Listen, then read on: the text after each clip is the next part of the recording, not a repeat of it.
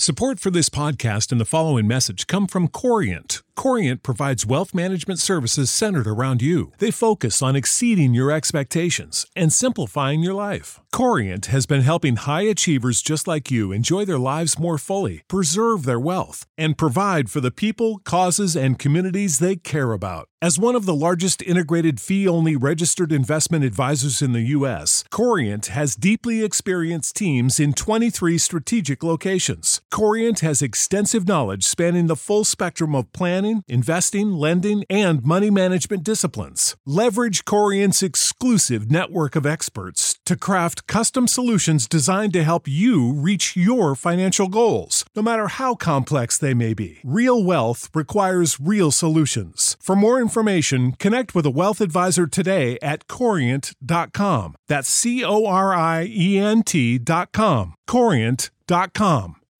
When you need mealtime inspiration, it's worth shopping Kroger, where you'll find over 30,000 mouth-watering choices that excite your inner foodie. And no matter what tasty choice you make, you'll enjoy our everyday low prices, plus extra ways to save, like digital coupons worth over $600 each week. You can also save up to $1 off per gallon at the pump with fuel points. More savings and more inspiring flavors make shopping Kroger worth it every time. Kroger, fresh for everyone. Fuel restrictions apply. Welcome to Talk to Kēki, not in Iran.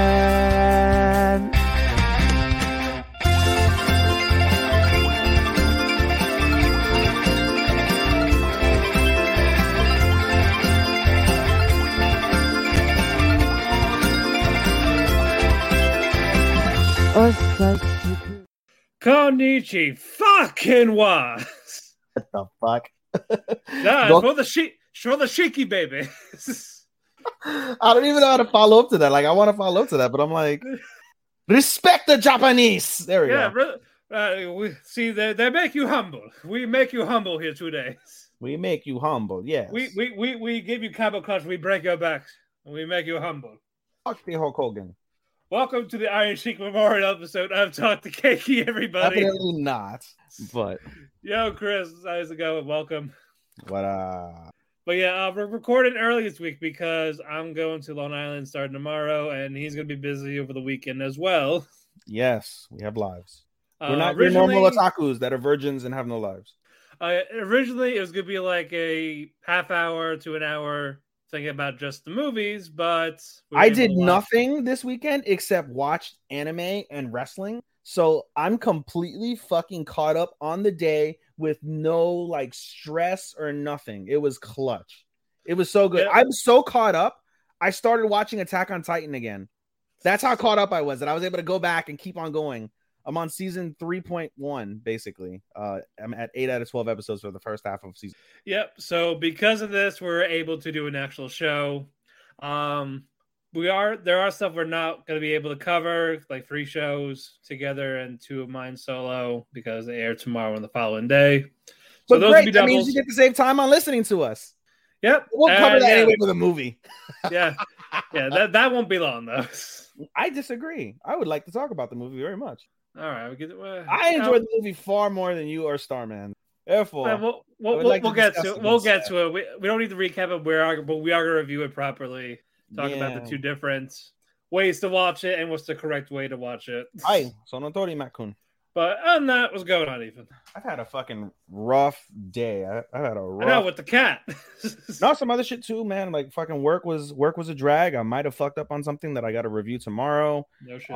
Personal issues with this chick that I haven't told anybody about, and then fucking the cat. Yeah, I adopted my my best friend's cat because she doesn't have the temperament and doesn't have the time to love the cat the way it needs to be. So I decided to do it. But the first thing that needed to be done was it needed to be fixed. So I fixed it. And this bitch is miserable. First off, she's miserable anyway because I took her from her home yesterday. Tried petting her. I ended up with scratches all over my hands because she was not fucking with me. Like, I've never been around a cat that hissed so much. Like, you would think, like, I had a fucking, like, I was gonna, like sacrifice her for fucking Chinese dinner. That's how much I was like gonna fucking like hurt her. And I'm like, no, it's okay, baby. It's okay. It's a little. I can't say it's a little girl. She's 2 years, 10 months. Her name's Hinata, named after the chick from Naruto. Nice, lovely little cat. And so she got fixed today. And so, brief story. I pick her up from the place, and they're like, "Hey, listen, you have to keep her in the cage, the little carrier. Keep her in the carrier until 8 p.m. Let her out. Let her, rest, do what she needs to do. Give her a little bit of food. If she doesn't eat overnight, that's fine. Just monitor her. Make sure she doesn't go rambunctious or anything crazy. No problem, right? So I bring her home, put her back in the bathroom because we're doing the whole 7-day fucking seclusion thing with the cat, right? With my cat, so can't keep them next to each other. Which is funny. This morning when I went to when I was like, "Hey, Shadow, here's your new fucking girlfriend." The both of them. Fuck. Here we go. It's like, no. So I bring her back in, and I just hear her just like she's trying to escape. She wants out, and I'm like, I gotta keep you until 8. And I was like, I feel bad, so I bring the cat onto the bed, and I'm like, I'm gonna try and pet you, so you feel a little better. And all of a sudden, I look inside the cage, and it's a pool of fucking blood. Because she's fucking just maneuvering, trying to escape, trying to get around. So she's exacerbating herself, and there's just blood pooling inside of the carrier. I was like, son of a bitch. So it got on my fucking mattress cover. I have that in the wash right now. And I was like, fuck. So I took it out. She leapt out of the cage immediately and just laid down on the cold tile. There's blood everywhere. I found out she took a little bit of a shit in the corner of the thing. Like, it was rough. And I was like, son of a bitch. Was not having a good day. No. And I'm looking on the floor. I'm like, yo, is it like dripping? Like, is there like droplets, or is it like fucking pooling? Like Jesus, did the cat Eddie Guerrero itself? Like, what the fuck is going on? Love it. And I'm like, son of a bitch. I panicked. I can't call the office because the office is closed, but they have Facebook Messenger. So I Facebook Messenger them in a panic. And like, the more I said, I sat down with her. Yeah, tried to fucking like pet her. Same thing. Like, she is ultimately fucking pissed at me, but she's okay right now. Like I said, the blood wasn't dripping, wasn't droplets of blood. It was just, I guess in that moment, because she fucking exacerbated herself. I was able to pet her for a while without her fucking hissing or growling at me. I tried to pet her body, then she started growling. I'm like, okay, no problem. We'll stick to the head. No problem, girl. We'll stick to the head. Pet her head. And she just looks so miserable because she's not in her home anymore. She's not around that environment. She's just in this unfamiliar area. And I put everything in there. She's got her food. She doesn't have any toys, and she can't play with the toys anyway. I put her cat tree in there. And so she found solace in going inside a little cubby inside the cat tree. And so that's where I left her. She's chilling right now. I'll check on her once we get done with the podcast, and hopefully she's still breathing. And please. Yes, that would suck to have adopted the cat and it die the next day. Yep. Or that night. That would definitely suck. But no, so it's gonna be awkward because like I'm doing a music festival on Friday and Saturday. And so it's like I'm not gonna be home at all Friday or Saturday. In essence, I'm just coming home to sleep and then check. Hopefully be fine by tomorrow. Yeah, hopefully. So we'll see. Yeah, I got a little bit of a situation, like I said, with the baby, the cat. So right, it will be good. And then the plan is basically we'll leave her in the bathroom until Sunday when I'm back home. I'll let her out and I'll lock Shadow in there. And Shadow's going to be furious at me because he doesn't like being secluded. So that's going to suck all the dicks in the world. And I'll leave him in there for about 48 hours. And then on Tuesday, when I go back to work, because I'm off Monday, I took Monday off and I was like, I just want a breather. On Tuesday, when I get back, we'll let them loose and pray to the gods that they don't fucking tear each other apart. Sounds good. But yeah, she's doing okay now though? Like no blood right now, or not that I could tell. Like she's a white cat. Like so literally, like if you look at the bottom, it looks like she like committed murder. And I can't clean her. I can't clean her. I can't look at the incision because the doctor's like, well, can you check the incision? I was like, I can't. She's aggressive. Like I'm gonna lose my hand if I try to flip her over. Like it is not happening. You know what I mean? So yeah, just keep an eye on it. Basically. Alrighty. Again, guys, we're not gonna have a lot to talk about, but we do have plenty of stuff to talk about. 2 shows came back, so we're gonna be talking about those. Indeed. And I got 2 finales next week, so ooh la la. I have one. That'll be 2. And we have one together. We have one, and then Ranking of Kings will end also. So yeah, perfect. Yep, so I have 2 less shows to watch. That's fucking tits. That'll make it a little bit easy. And then we'll have Demon Slayer after that. Yes, and then we'll have a whole slew of them finishing up. Yep. And like you said, Gundam won't finish till late. Yeah, the ones that are gonna be late is Gundam, Insomniacs, and I think one or two more.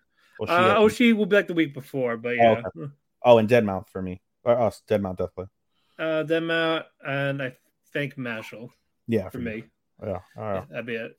All right, let's get to it. A couple of news, not a lot. Prince of Tennis is getting a sequel in 2024. U17 World Cup. I know this is a popular tennis series manga. It used to be on Toonami. I watched a little bit of it, but it was just randomly on, and I didn't feel like changing the channel type of thing. Okay. So yeah, so if you're into tennis, you got another series. I don't know what the last one was outside of that. Best tennis player is the Trap. I believe it. Yeah. So yeah, from Origara. Yep. Yeah. Exactly. The new manga Dead Rock by Hiro Mashima is debuting in July. He's also serialized in other. He's one that does Eden Zero, Fairy Tail 100 Years Quest. So it looks like the same art style just by looking at it. I'm probably not going to read it, honestly. So if he's going to spoil you on Dynamite, who? JP. He's like, I think a title change is coming because it's the opening match. I know, and I'm going to mute that conversation because I don't want to hear it. Yeah, I said we'll catch you later, dude. Yeah, of course, Orange Cassidy opens the show. Surprise, surprise, huh? Yeah, fuck. Wouldn't you know who won the pony? No, in all seriousness, Orange Cassidy has really got me. I can't say I'm a fan of his, but I hate him far less. I don't have a hatred. It just gets stale all the time. Like it feels like he's trying too hard to get him. Well, he's doing what TK wants him to do. I know. I'll take him over Garcia and Yuta, but still, I like Garcia. He's just okay. I don't like. I'll take Danny Garcia over fucking over Orange Cassidy any day. I don't like him with Jericho. I don't either. Well, I agree 1,000%. Yeah, like if he was by himself and not with like 2.0, like you should just send him to send Danny Garcia over to fucking Ring of Honor. Let him be the pure champion. Yeah, once you get it off Shibata, it'll be good. That would be nice. Yeah, he fits. It works. Anyway, continue with your news. Sorry. Anyway, one more news. A Condition Called Love is getting a TV anime in 24, so that's gonna be one of our rom-coms that we will be watching next year. I read that it's a good manga. I saw that this morning when I was reading Crunchyroll news. But yeah, I already added to my notify me when it starts list. So yeah, it looks interesting. That one I would probably definitely watch. Yes, we should include in our news about Iron Sheik since we fucking opened up and joked. Yeah, Iron Sheik passed away at 81. Rest in peace, Sheiky baby. Yeah, rest in peace, Sheiky baby. I'm gonna miss those tweets. Fuck the Hulk Hogan. Yeah, I really wish that was his last tweet, but no, it was the fuck the fire. Fuck the fire. No, there's a wildfire. Yeah, the Canadian fires. Are you guys getting it? We had it mostly affect us a couple of days ago. Not so much now. Yeah, not so much now. It's mostly in New York, Long Island. Yeah, so I'm definitely gonna have that tomorrow. Oh yeah, you're gonna be fucking choking. Oh yeah, that's gonna suck. So. Yeah, that is gonna suck. Back to COVID masks for your own safety. Yeah, probably. I guess mom's doing shit. Yeah, and that's not gonna help anything. Yet. Yep. But anyway, that's it for the news. Get to your shit. No, sir, you get to your shit because it's 2-2. You go first this time. No, we gotta keep the season rolling.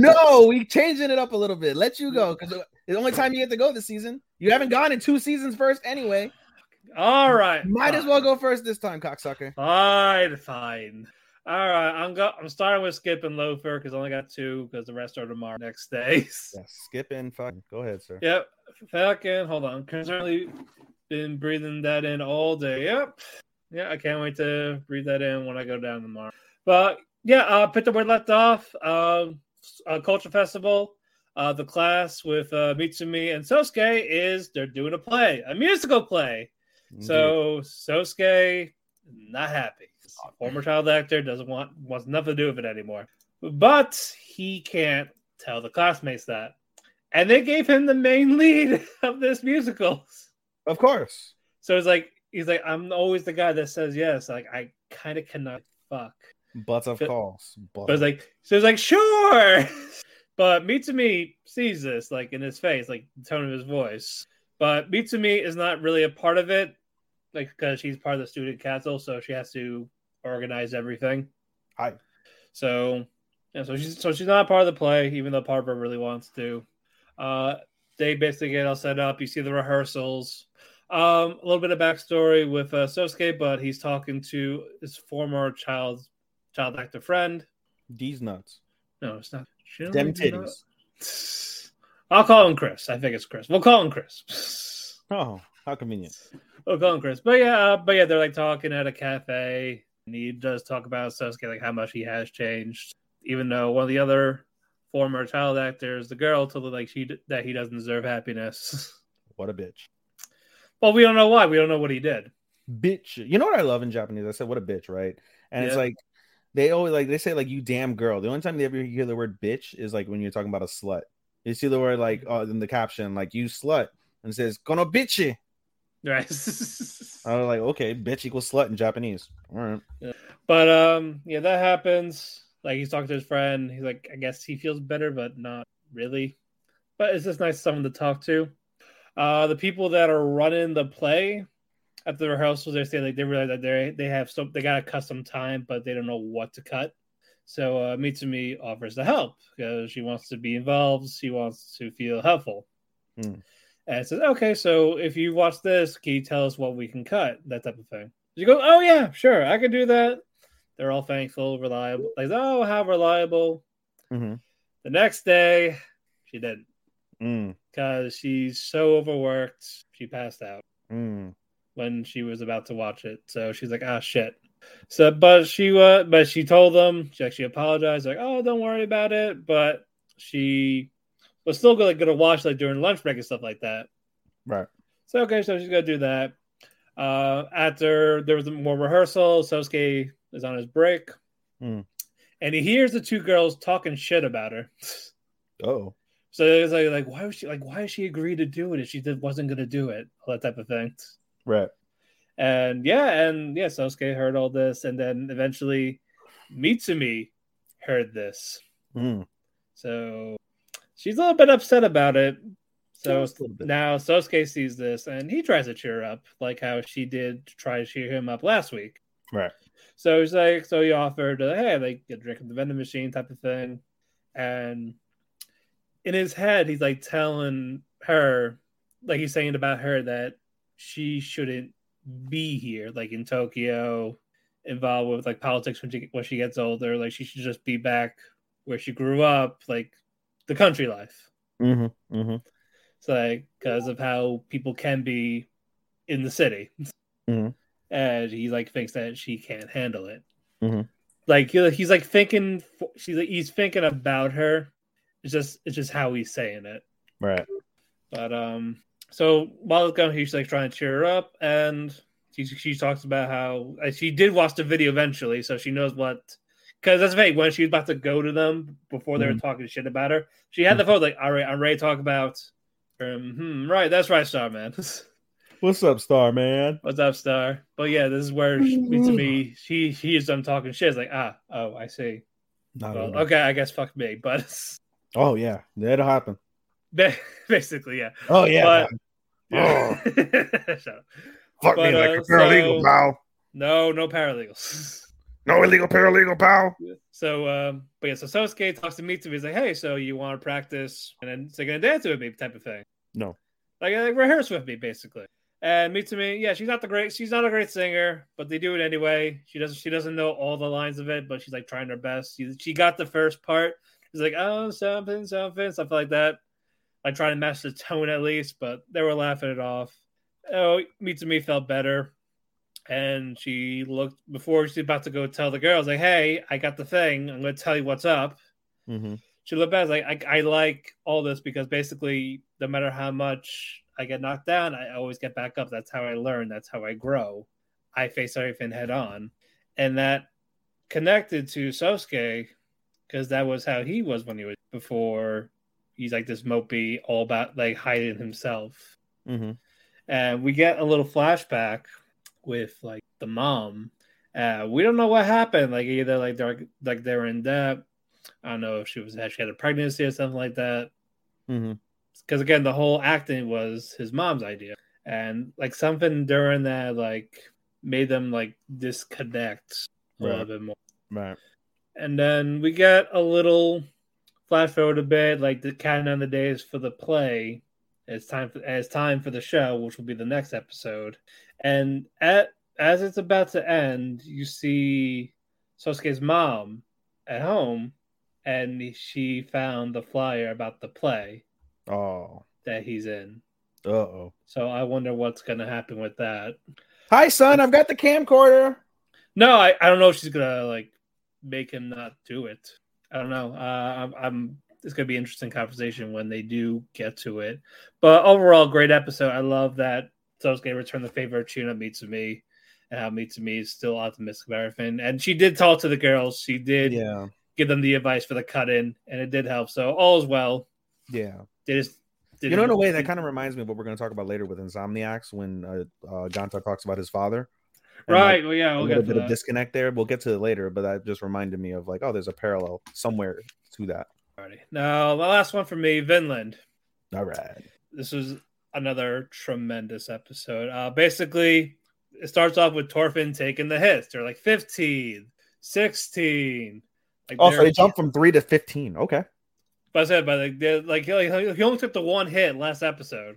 This one's like it's been going on, and Einar sees this. He really can't do anything. He can't step in. Olmar and Snake come over, and they're like, "What the hell's going on?" And they see Thorfinn taking the hits, and then Snake tries to jump in, but Einar like grabs it, like it stops, like, "No, don't! Like this is what he wants because he wants an audience with King Canute." Mm-hmm. And Snake and Olmar are like, why is he doing this for the farm? Like taking all these hits. But Snake notices the reason why he's still standing because he's shifting his body as he takes the hits to not make it hurt as much. So it's not like a full impact. So that's why he's able to still stand and take the hits. But he eventually got caught off guard when he saw Snake and he took a full direct hit from the punch. He's down. Thorfinn's down. Oof. He took 32 hits so far. So it looks like he's knocked out. And Einar, Snake, they went to go check up on him. While the guy's collecting the money from the bets, Thorfinn slowly gets up. And he's like, hey, I'm not done. He's like, I got 68 more hits to go. You're hitting like a bitch. Oh. He was like call about it. Like people are waiting for me. So do not waste my time. Okay, Cody Rhodes. Yes. 68 more to go. Let's go. As he spits out the two teeth from getting punched in the face. And they get to the 90s, 97, 98, 99, 100. His face is all bruised. He's like you can hardly recognize him from all the beatings he took. Yeah. But everyone is just astonished. By God, King, he looks like his face is made of hamburger meat. Basically, yeah. They're like astonished that he took those 100 hits. The guy that was being I'm a real nigga, motherfucker. Basically, yeah. What? Yeah, and then the guy apologized to Thorfinn. It's like, I'm sorry I ever doubted you and all that. And he looked at him, was like, Thorfinn Master Race. He's like, what? He's like, why? Oh, hell. Yeah, basically. And then Snake says, why didn't? No, sorry, not Snake. Wolf. I thought you said Sting. I was like, oh, we're really wanting to wrestle back now. No. Wolf. He went after Thorfinn. Like, I'll give you an audience with the king, but why didn't you knock it down? Because you could have done it easily. Mm-hmm. And Thorfinn talked about, I just met you guys. You guys are not my enemies. It's something that his father said. I have no enemies. Mm-hmm. So why should I be killing people I do not know? Mm-hmm. And he's like talking about like how all this could have been handled peacefully, but you guys didn't even try because you relied on your swords right away. And it just everyone was just thinking about it. Even Omar, like it really connected to him, but the whole not having enemies and like how it could have been handled a different way, but people chose not. So he eventually gets an audience with Canute. Canute's right there. They're finally reunited after 4 years. That's when we find out how long it's been since a whole Donald Trump presidency. Yep, basically. Canute, they did a little bit of small talk. He talked about, you must hate me for making you a slave when I did. Mm-hmm. And then Topher talked about how much he learned from being a slave, and he apologized for giving him the scar on Canute's face. Mm-hmm. And Wolf looked at him and was like, that was him. Like, oh shit. Mm-hmm. Like, he did it. He got to the king. Mm-hmm. So Canute's like, what do you want? And then Torres says, I want you to leave the farm. And Canute says, no. It's like I have to be here. Like, this is what I have to do. Like, to show, like, he wants to show his strength. Mm-hmm. He believes he's the one that unites Vikings and all this for world peace. And if he has to destroy a few villages to get to happen, so be it. And he's like talking about his speed, like he's like this god of the Vikings. Like, he can make the waves stop with the sound of his voice. And he like had his arm out, like telling the waves to stop. But eventually knows, like, do you know who controls everything? It's God. Because again, it's a Christianity. Mm-hmm.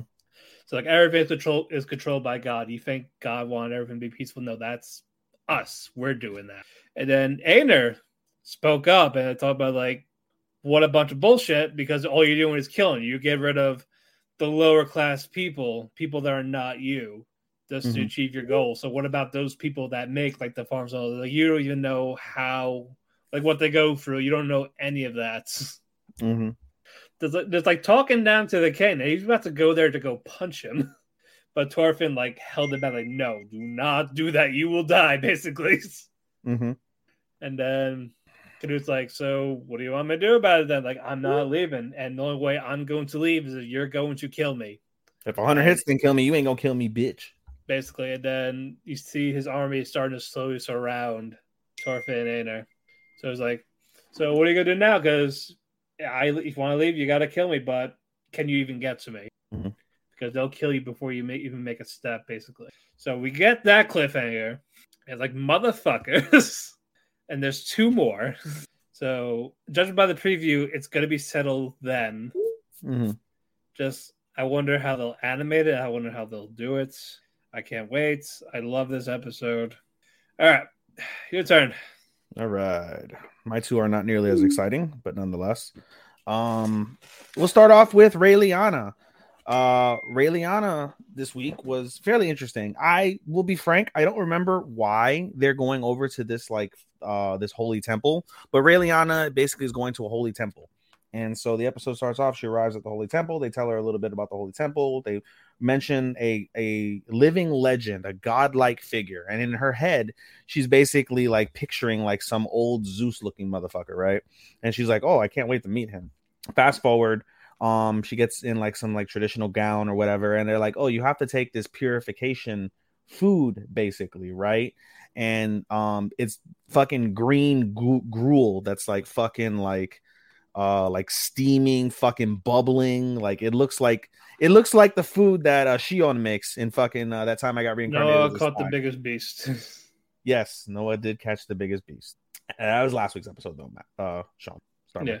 But in any case, yeah, so oh yeah, that's right. Never mind. You're right. Thank you. No, I get it now. You're right. Yeah. So because Noah caught the biggest beast, she has to like light this ceremonial torch. But in order to do that, she has to be like, I guess, probably part of the religion, or she has to do like this entire process in order to get her prepared. Yeah. Thank you, Starman. I appreciate that. That's why she's at the temple. Correct.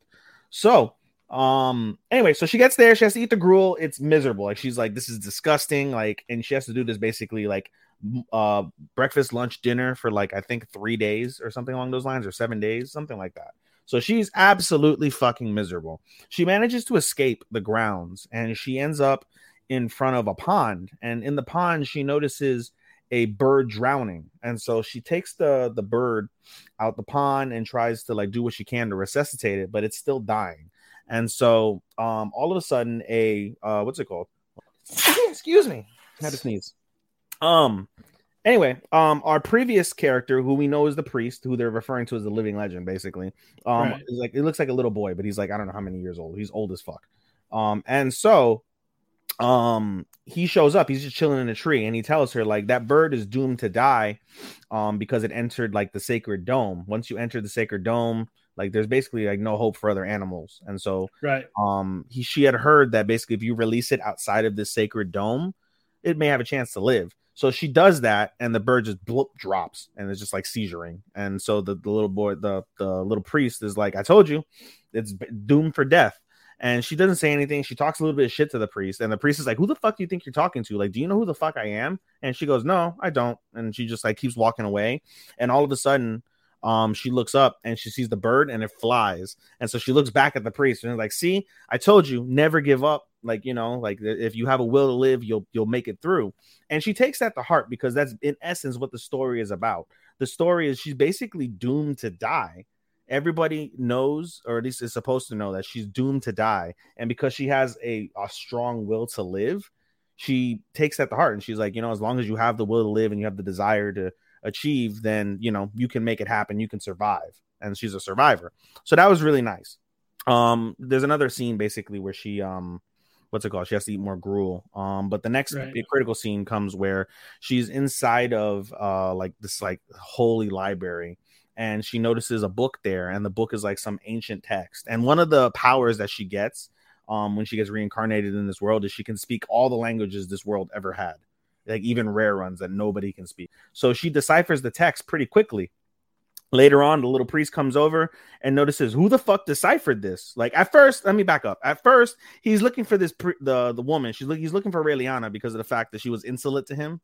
Like, she's like, oh, this fucking bitch. Like, she's so insolent. Like, I can't believe, like, you know, she treated me like she not knew who I am. Like, oh, this is ridiculous. I'm gonna, you know, string her up is basically what he's feeling. And then all of a sudden, he goes from that, when they can't find her, to find me the woman who transcribed the text. And so his assistant, who's the head, who's like the main, like, priest, he's like the manager of the temple, was like, all right. So he does like this, like, spell, and out comes a beautiful golden butterfly. And basically, it goes to try and find the person who did the text. Lo and behold, it's Raeliana. And basically the priest is like, it's you, the person that was insolent to me. And she's like still being fucking like a jerk to him. And all of a sudden, like, the priest is like, don't you know who I am? And then what's it called? She's like, the priest is like, oh, you know, whatever. Like, she's Raeliana Macmillan. And the priest is like, oh, no wonder I didn't know her. She's a noble. That makes sense. And so she finally gets the proper introduction of the living legend, which is the priest. I forget his name. Starman, if you remember his name, go ahead and put it up there in the chat. But in any case, she gets the name, and she's like, fuck, this is why they say you should always be kind to people, because you don't know who you're talking to. So she apologizes, kind of, sort of. She does her graceful bow, like, you know, greetings, I'm Raeliana Macmillan, it's a pleasure to meet you, blah, blah, blah. And so the priest is like, you transcribe the text, and they start having this whole back and forth conversation in this unknown hole. And it's like, he's like blown away. He's like, I'm gonna make you my what's it called? My disciple. I'm gonna make you my disciple. And Raeliana's like, huh? Like, I don't got time to be your disciple, basically. Like, she's like, I'm good, dude. And so he's pissed. He's like, I can't believe she rejected me. Who would reject this wonderful opportunity? Da da da da. And basically the episode focuses as she continues on in the process. The episode, you know, there's more back and forth. And the episode ends officially with Raeliana getting ready for the ceremony. And so an attendant comes to her. And I believe this was mentioned last week. If not, I apologize. But this was an after credit last week where what's her face? Or not after credit. This was happened toward the end of the episode. But Vivian, she basically has like an enchanted like brooch, like a hair brooch. Right. And there's some type of mystical power. We don't know what it contains. But she got it. And so she wants to basically kind of like hex Raeliana. So she put it on her persons and she took it with her. So the attendant, not knowing anything, was like, hey, this brooch is going to look really good on you with the outfit that we've selected for you for today's thing. You should wear it.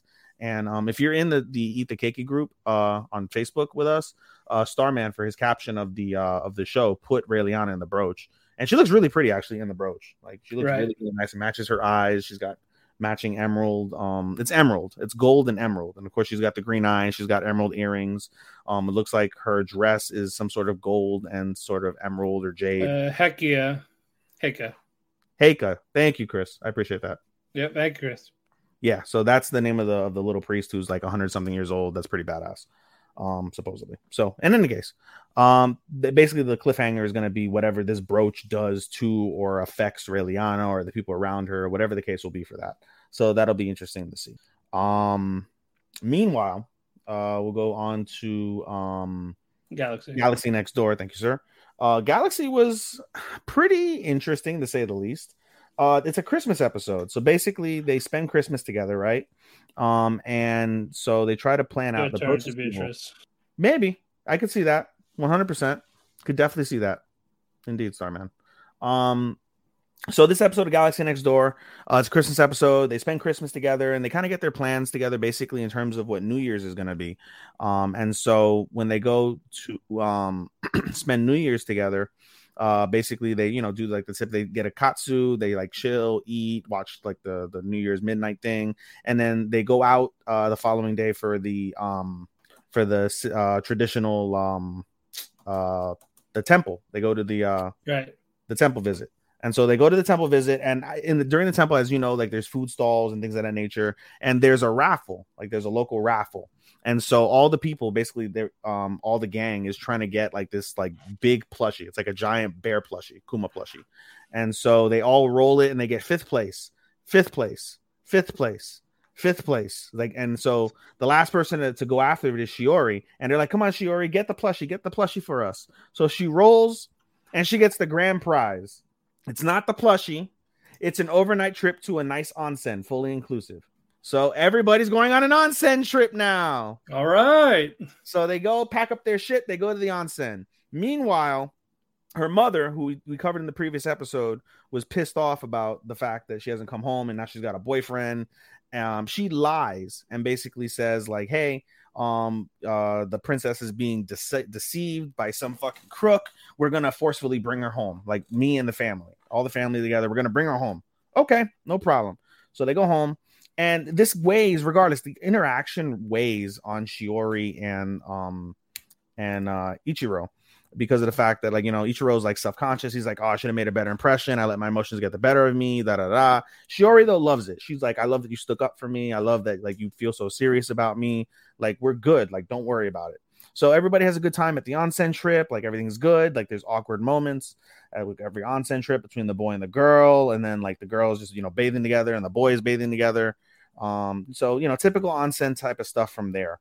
As I think they're asleep or they're just chilling, something like that. Shiori and Ichiro are outside, and they have like a foot pond thing where you can like stick your feet in the hot water, and they're just talking about everything. And Shiori also is like, hey, you want to help do the digital what's it called, the digital drawing, the digital manga work that I received from the senpai. And she's like, yeah, sure. So they play around with it. They're like, wow, this is really good. And Ichiro's like, oh, even I'm interested in doing this stuff. So they share that moment together. They laugh. Like, everything is like really, really good from their side. The next day, as they're going to leave, because again, it's only overnight, they go to the gift shop, and Shiori and Ichiro get into like basically a little argument over the same thing, over the feelings and the relationship and her family and things of that nature. So they get into a little back and forth, and Ichiro raises his voice, like not in a dick way or abusive way, but he raises his voice because he's so passionate about everything. But because of the fact that he was basically talking shit about himself, he was putting himself down about everything and about how he's not worthy and things of that nature. Shiori got pissed off. She's like, oh, I don't want my boyfriend putting herself down. Like, I feel a certain type of way about that. Like, no, like, you need to prop yourself up. But she gets pissed. And because she gets pissed with the retribution thing for the first time in a few episodes, he feels retribution. So he starts to like get dizzy. He collapses. And basically Shiori has to bring him out of like that stargaze or whatever the fuck you go to when you get the retribution, whether you're in the stars. He has to bring him out of it. The kids are like, oh, what happened? What happened, Ichiro? And he's like, no, I just got a little bit of vertigo. That's all. So he played it off. And before this episode happened, like his episode of the retribution, Shiori was looking at like matching charms, like cell phone charms, and was like, oh, I want me and Ichiro to have a matching pair. But she had to deal with Ichiro collapsing and their argument. So the kids, Machi and Fumio, got them a matching pair of phone charms. And they're like, oh, this is our gift to you for taking us. Thank you. And they're like, oh, we got to go back and get something for ourselves. And they get the thing for themselves. And, all's well that ends well there. The episode ends on a good cliffhanger, though. When they arrive home that night, everybody's happy. They're buzzing. Like, we had a good onsen trip. Things are good. And when they arrive home, they're like, oh, the lights are on. We have guests. And they look outside, and Shiori's family is waiting for her. And Shiori's mom stands up and says, come on, Shiori, we're leaving now. Dun, dun, dun. Dun, dun, dun. So we'll see what happens on Saturday with that. So that was pretty good cliffhanger, if I do say so. All right, we got 12 to talk about. Better than 16. Yep, better than 16. Let's get to Kubo because we did miss last week by accident. Yeah, so we got to do 2 episodes. Yeah, this one won't. Previous week won't really take long. There's a couple of things, and we'll get to the main. But second year of school starts. Junta looks for his classroom, and when he gets there, he looks at the seat arrangement. And who is next to him? Kubo! Yeah, turns out they're gonna be in the same class till they graduate. Because it never changes after the second year. Yep. So they are stuck together. So this surprises them, but you know what? They're both happy. Of course, they had to talk about who's doing clothes, basically. And Nagisa volunteers Junta for the environmental club because he did it last year. And his flowers came out really pretty. Yeah. And nobody noticed. It's interesting. They thought it was a ghost. Yeah, they thought it was a ghost. Like, who's attending these? But she used to watch him in the background. Like, he worked really hard and his flowers always came out pretty. And even though nobody recognized him, he still took satisfaction in people looking at his flowers and appreciating them because of the work that he put in and because they are very pretty. So she wanted to be part of that.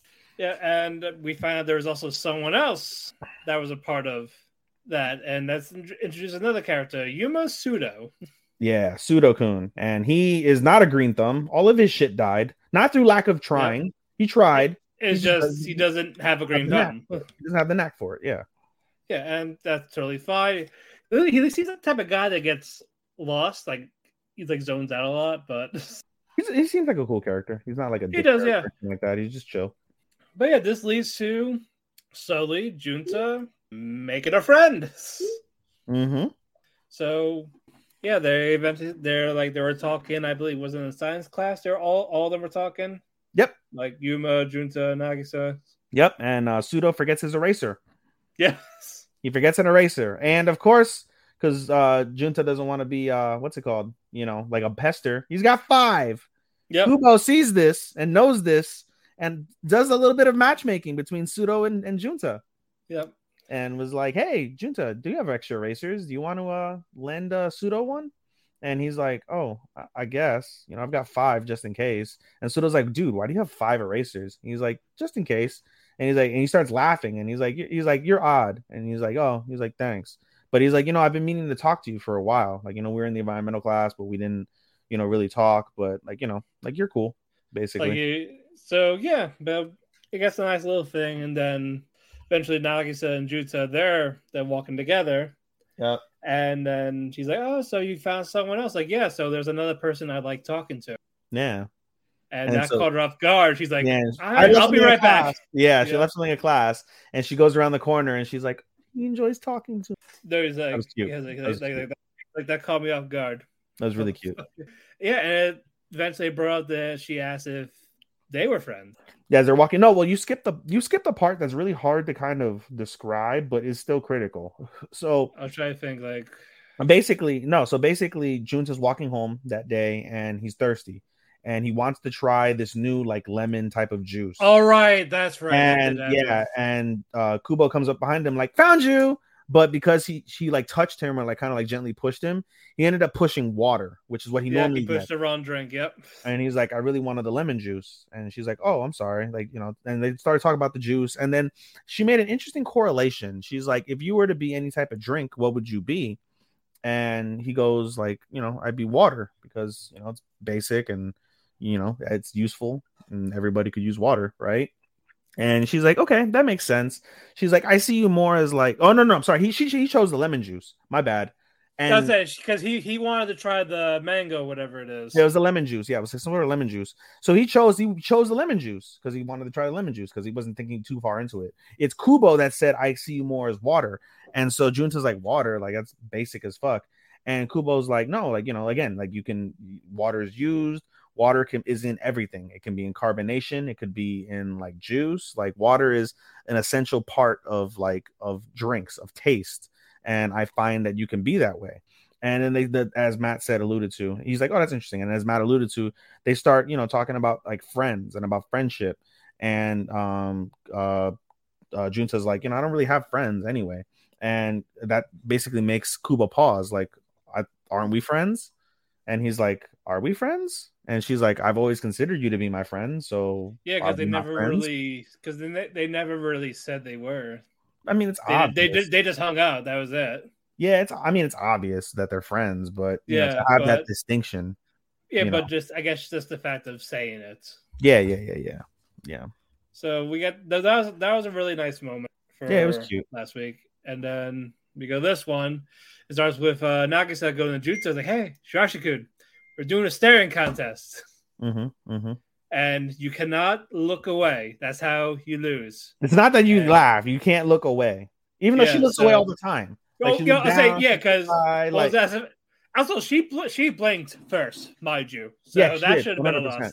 But no, that doesn't count. It's just you have to look away. You cannot look at her. That's how Japan does their staring contest. So Junta thought it was just basically making funny faces to try to make them laugh to lose their concentration. But no, it's basically just straight up have to look away. And eventually get to the point where Junta put his head down. And she's like, "I win. Now you have to do something for me." It's like, "What? There's a bet?" It's just one simple thing. The next day, you gotta say good morning to me. That's it. It's like, "Oh, I can get something else." Like, no, I'll say good morning to you first without you saying it. So that part happened.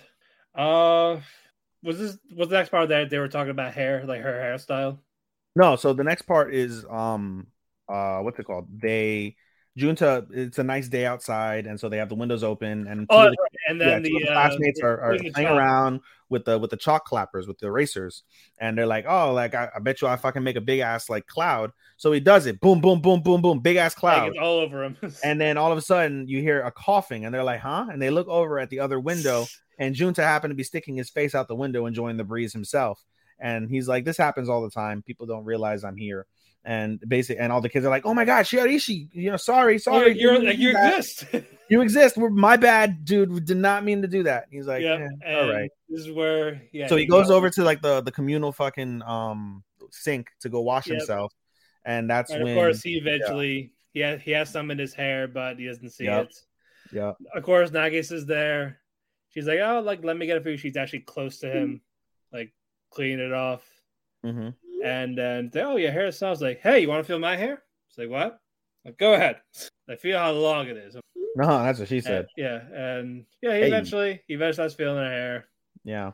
And this is when she was like asking about hair. It's like, so say, like, what type of hairstyle do you like on a girl? He's like, "You like pigtails?" Yeah. You like ponytail? half up, half down? Yeah. You like ponytails? Yeah. I was expecting to say, "Do you like bald?" Yeah. I was expecting that. She probably would, bro. But she's like, or like the tomboy look. Yeah. So she's like, "Well, what type of hair do you prefer the most?" And he's like, "Well, I guess guys like ponytails, so I like ponytails." She's like, "So you like it?" Like, oh, yes. And so he's like, "Hey, I'm gonna go," and she's like, "Where are you going?" He's like, "I'm gonna make sure I have no chalk on me," even though she wiped off the chalk. But he's like, "I'm gonna make sure anyway." So he awkwardly leaves, and then she like feels her hair's like, "I'm gonna put my hair in a ponytail the next day," although she didn't. She put it in pigtails. Yeah, but nonetheless, that happened. And then the next day is physical exam day. Yep. And everyone's concerned about their height. Yep. So Nagisa Junta is like, "Hey, so I think I'm taller than you. Like, what's your height? Like, did you grow? Yeah. Like, did you think this is the day before. This is the day before. You're right. Yeah, sorry. It's still like the same day. I'm still on the same day. My bad. Yeah. So she asks us like, "So did you think you grew?" It's like, "I think you grew." It's like, "Did you think I grew?" And he stares directly at her tits, and he's like, "Nope." So it was like, "Well, I think I'm taller than you. So let's find out. Let's measure." So they go to like a secret. They go to an abandoned staircase, and she like basically like itsy bitsy spiders his back, and he's like, "Oh shit!" And she's like, "Hey, you slouch." Have your posture. Yeah, you have to have good posture for this measurement. So she does it, has it where it is. She tells them to keep it there. Yep. While she goes there. Yep. And he sees it like there's definitely a gap.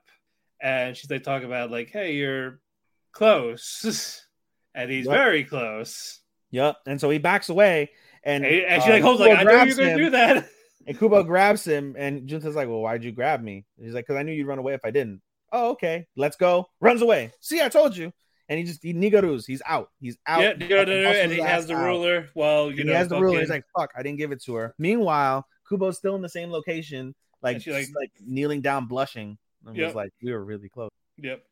Now we get to the next day. Yeah, now we get to the next day. Now it's officially. He's talking about. She's saying good morning. He says good morning to her first. Yep. And gives her the ruler. Yep. And then this is where they do the actual physical. Before that, though, they're in the classroom. Yep.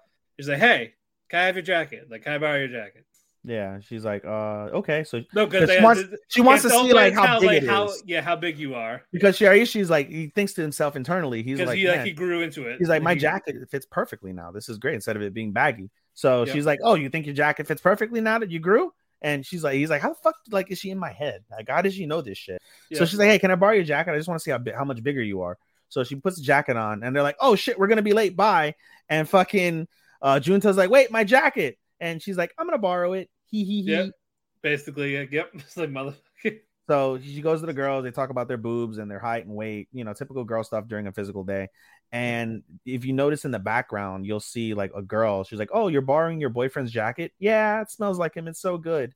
So then she sniffs the jacket. She sniffs the jacket. That was cute. Smells like Doritos and Mountain Dew. Oh, it smells like Call of Duty night in 2008. Like Ichikawa. That smells like a fucking Call of Duty night in 2008. I'll tell you what. Exactly. But no, but regardless, it's still a cute moment. It's just that principle of like smelling a woman is, I feel like, very underrated. Like, there's ways to do it that are really creepy. You don't want to do it that way, but just the principle. Yeah, not like Kaneko creepy. Yeah, no. You don't want to be that creepy. Levels the creepiness. Yeah, and then we get a little mini thing after this. Yeah, and it was cute. This was really it's cute. It's Junta's little brother. He's on a mission on himself. Seita, he's off to get tamagos. He's off to get eggs. Yeah, so Kubo's older sister happens to stumble upon Junta creeping behind a pole. Yeah, creeping behind a pole. Yeah, and then Junta's first she apologizes because she's like, I don't remember what I did, but I just know I pissed Nagisa off. I'm so sorry. But he's like, but in hers, she's like worth it. Yeah, basically. But basically, then Junta explains it's his first time, and he's also getting the eggs. Yeah, and so like you're a big boy and all this. Then Junta's like emotionally cried inside. Yeah, but then Akita tells Junta the same story about how what happened when I was the same way when Nagisa got her eggs, and she got the eggs and she tripped and she broke all the eggs. So she returned home with the broken eggs and starts like bawling, crying. So I had a comment down saying, we're going to use them all right now to make this big, giant omurice. Yes. And she's like... And I pet her head to calm her down. And then she makes the hint, like, if she ever cries, pet her head. In general, just pet her head. Yeah. And she's like, she likes it. And she's like, no, but seriously, kid, if she ever does cry in front of you for whatever reason, I'm counting on you to pet her head. And he's like, that's a big responsibility. And she's like, nah, you got this, bro. Yeah, and then she goes home. Yep. Then, of course, teases Nagisa, makes a giant omurice in her head. Yep. Cute. And she has the little fucking like fox ears. Yeah, cat ears. Like, yep. She likes should show that she likes it. Oh, Nii-chan. Yeah, Nii-chan. It's a cute episode. These last 2 episodes have been cute. Yeah, I fucking love Kubo. Yeah, Kubo's coming strong. Kubo is ending strong. It's making up. It was like it never left. It really felt like it really felt like it never left, and it's just gotten better in my opinion. It feels better than what the last few the last few episodes of the. But even when it ended on a good like cliffhanger at that time. I think if I recall correctly. So, I got. Is this making a push in your top 10? Unfortunately, no. It's. I wanted to. I really wanted to, but with everything else, it's like really. It's in my honorable mentions at least. It might. It depends on. I think I'm confident it's in my honorable mention somewhere. It might be. It also depends on how Yuri ends. It depends on how they both go. So far, I've got Yuri in my like upper top 10 somewhere. I don't know where. I do not. But let's say it's still good though, so I'm not gonna take that away. No, we're not knocking it at all. It's just no. It's just too much. If we did a 5 mentions, then yes, but we're not.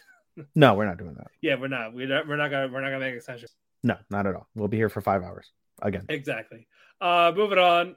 Dead Mount Death Play. Decent episode. We finally get stuff though. Yeah, we are. A lot more people near the end, but we're finally getting stuff. Yeah. But we picked up where we left off with the police coming in. They want the fortunes. Yes, they want their fortunes and told. Kozuboro, he doesn't want it. Like, nope, I'm good. I don't know why you go with the long name. Arase is so much easier than Kozuboro. Yeah. So Tsubaki was like, hey, you know what? I got it. I'm down with the shits. Let's do it. First, like, we're off break, so who gives a fuck? We're not gonna do anything. We're not gonna question you. Like, we just want to talk to you. Yeah, just have a friendly chat. Basically. So yeah, Tsubaki, he gets a front. Yep. Polka is starting to read him his fortune. Yep. But he's drawing something. Yep. He has the mysterious ghost drawing something. Yeah, the pen, yep. And they're like, and he says, like, this symbol means something to you. And he shows the symbol. And he just Tsubaki flips. He slams it down. Like, where'd you get that? How the fuck do you know about this? And he's like, I don't know. I just have this thing. Everyone was caught off guard. Like, holy shit. Yeah, like the fuck did he do? But eventually he calms down. He's like, pays him his money. Yeah, he's like, I'm sorry.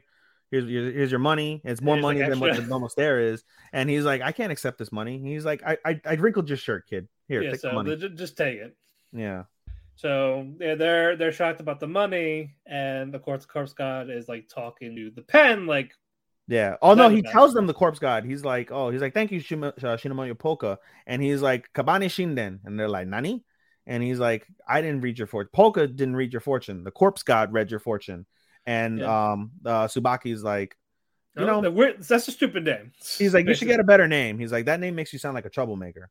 Yeah, and Polka's like, really? He had that face, like, yeah, for real, like, huh?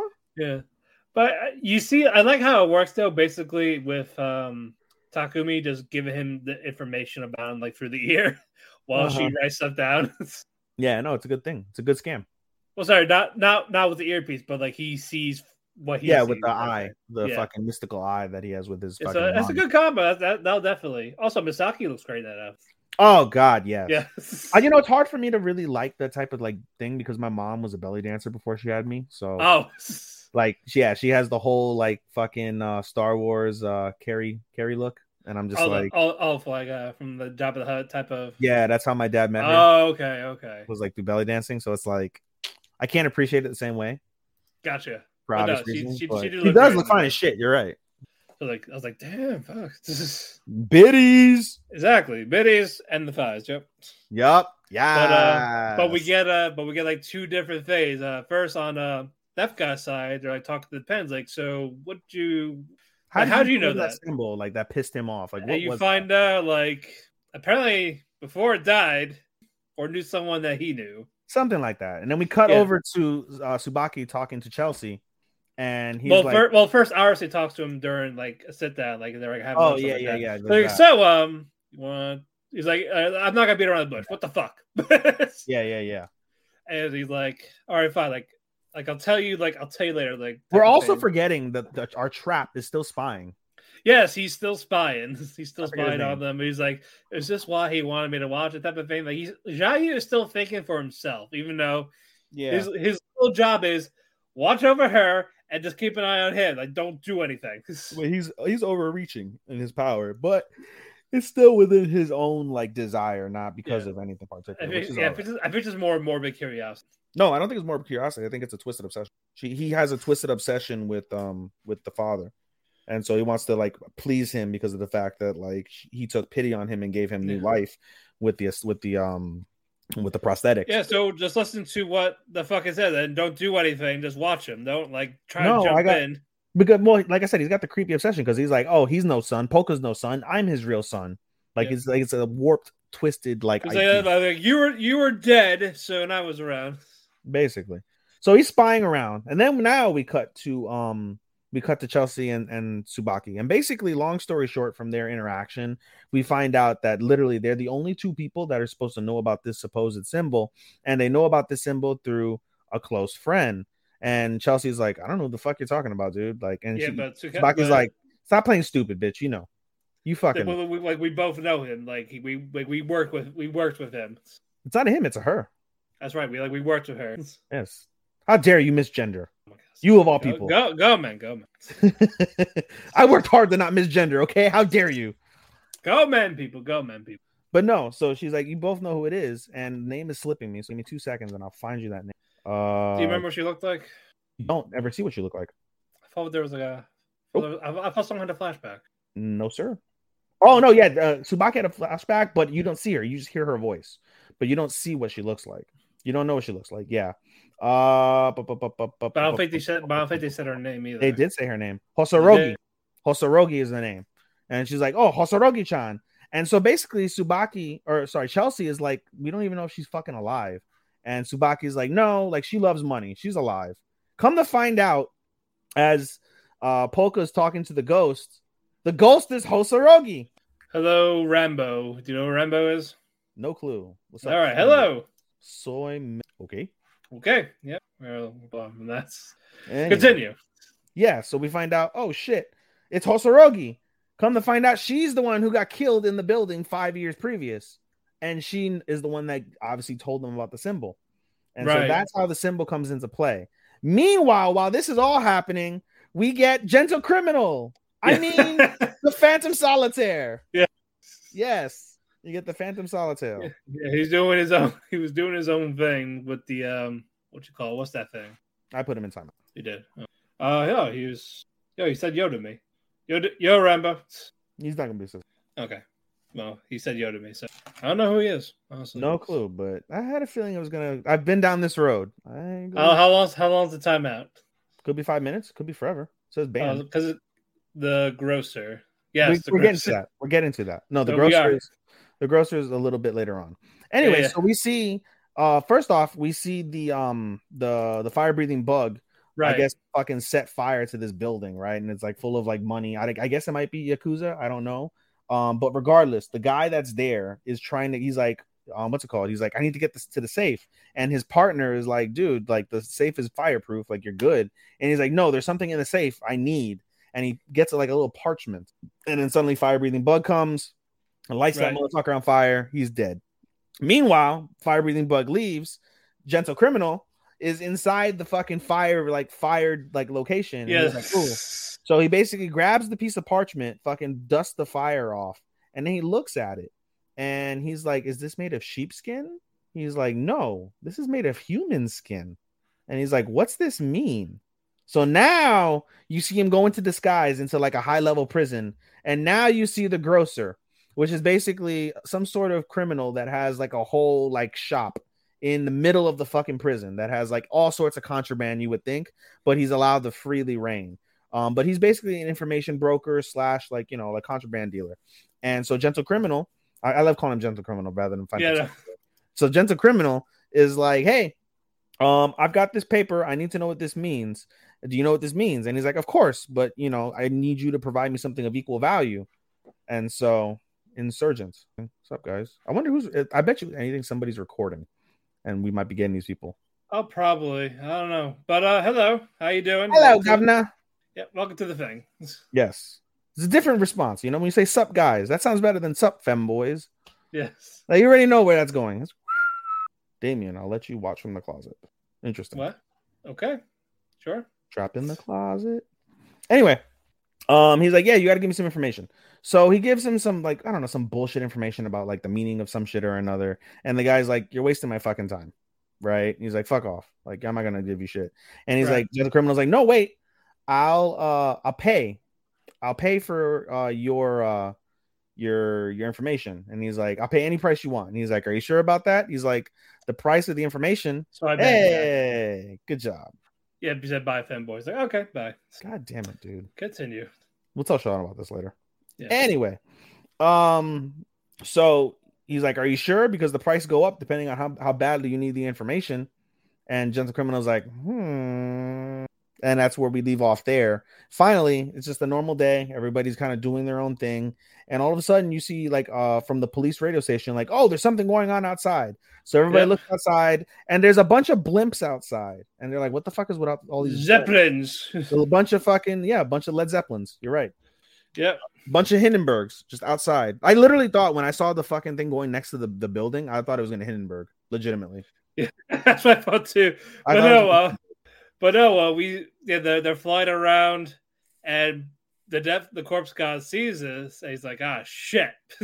And you see that the blimps have the symbol that everyone has been talking about this episode, But the corpse god finally realized because he didn't look at the paper. They asked him earlier in the episode. Yeah, because it got crumpled up and destroyed. Yeah, he's like, "Did you see what was on the paper?" He's like, "No, I didn't see that. Like, it was dark. I didn't pay attention. Like, it wasn't of consequence to me." But now when he sees the symbol, he's like, "Son of a bitch!" And they're like, "Does that mean something to you, Polka?" And he's like, "Yeah, it really roughly. I don't know where he got that correlation, but it's the anime." But it's so like whatever. it was from a fallen empire from my world, my old Yes, world. from my home world. Dun dun dun. End episode. Yep. So that was a nice one. Yeah, it was unique. All right. Speaking of, you said, it's getting there a little too late, in my opinion. Yeah, I wish it was like, I wish they got that a couple episodes ago, like that realization. Well, a couple episodes wasn't the couple episodes. No, it was that was the fire. Well, that wasn't bad. Like I think I wanted to realize it during any other average, literally any other average season is probably would have made honorable mention, but it's a big season. Stop making. All right, moving on. Clueless first friend. Cute, as always. Yeah, that's just it. It's just you're always gonna get cute. It's like, yeah, it's cute. How to start off? Was it Nishimura giving Takeda the 40 clover as a bookmark? Yes. Yep. And of course, the girls now are bullying, saying, like it's bad luck because the Green Reaper touched it. No, it's still the boys. It's the boys in this. Oh, it is the boys. It's the boys, yeah. It's both. Like, I want them to stop at this point. He was nice to her last week, and then this week. It's annoying at this stage. Like, yo, come up with some new shit, dude. It should have stopped by now. Like they're fifth graders. They don't know fucking shit. They don't know shit until they don't know shit until their fucking dad or mom beats the shit out of them. But that doesn't happen in Japan. They're just like, all right. But it's just like it's never gonna work. Takeda's always gonna counter, and they should know, like, oh, it's not working. It's gonna be unfazed now. I guess we should stop. That's the typical rule of bullying, right? Like if somebody's unfazed by your bullying, you stop bullying them. Like you only bully somebody to get a raise out of them. Yeah, so they're not acting. It's just, and what? They're gonna hit a woman? No. No, it's not 1980s wrestling. Exactly, yeah. Bring back 1980s wrestling. I'm just kidding. Oh, some of it. No. That's funny. But in any case, yes. So 4-leaf clover, you shouldn't take that. It's cursed. Yay, it's cursed. I love having a cursed item. It's really rare. What do you mean? Yeah. Fuck! And we move on. Yeah, pretty much. Even Hino is like playing along with this act. Basically, they're like, all right, it's tired. Everybody at this age, except for the fucking boys and the two girls. And there's a reason why we say two this week. Yeah, because we'll get to that in a bit. But no. It doesn't happen right here, right? Or a little later. No, it happens a tiny bit later. Let me go back to my review. I mainly, in my review, I kind of kept it very brief this week because I was like, it only focuses truly on two particular points, and the first point really revolves around Kasahara. So it kind of does, in essence, kind of happen. Basically, Nishimura goes over to Kasahara and was like, I think you're really cool. And she's like, what about me? Do you think like I'm cool? And this is after the two girls bully her. Like, ew, it's Shinigami, Kiloi, like whatever, right? And the girl and Kasahara's like whatever about it. She's not saying anything, but she's not like saying anything. But she's like she's not defending her. Yeah, she's not agreeing with them either. So like, she's just actually like slowly. She's whatever.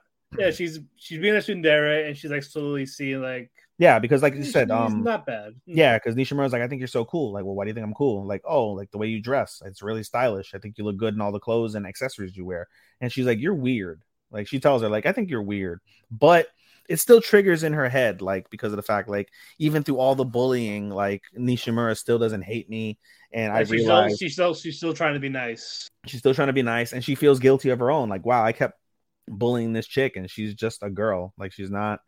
She may not be special, but she's not like some fucking like freak of nature like we've made her out to be. The fuck. So she starts to really like have that like epiphany where she's gonna slow down until she stops eventually like making fun of her. They're not gonna be close friends, but they're not gonna be. That was another thing we kind of skipped. Nishimura was talking about her dreams, and now the bullies are like, "Oh, the Grim Reaper was in my dreams. Like it means a curse." Oh yeah. And Takeda like, "Oh, like I went like, you were in my dreams, or what? Or he was for Takeda? Was it for her? Or no, I don't recall.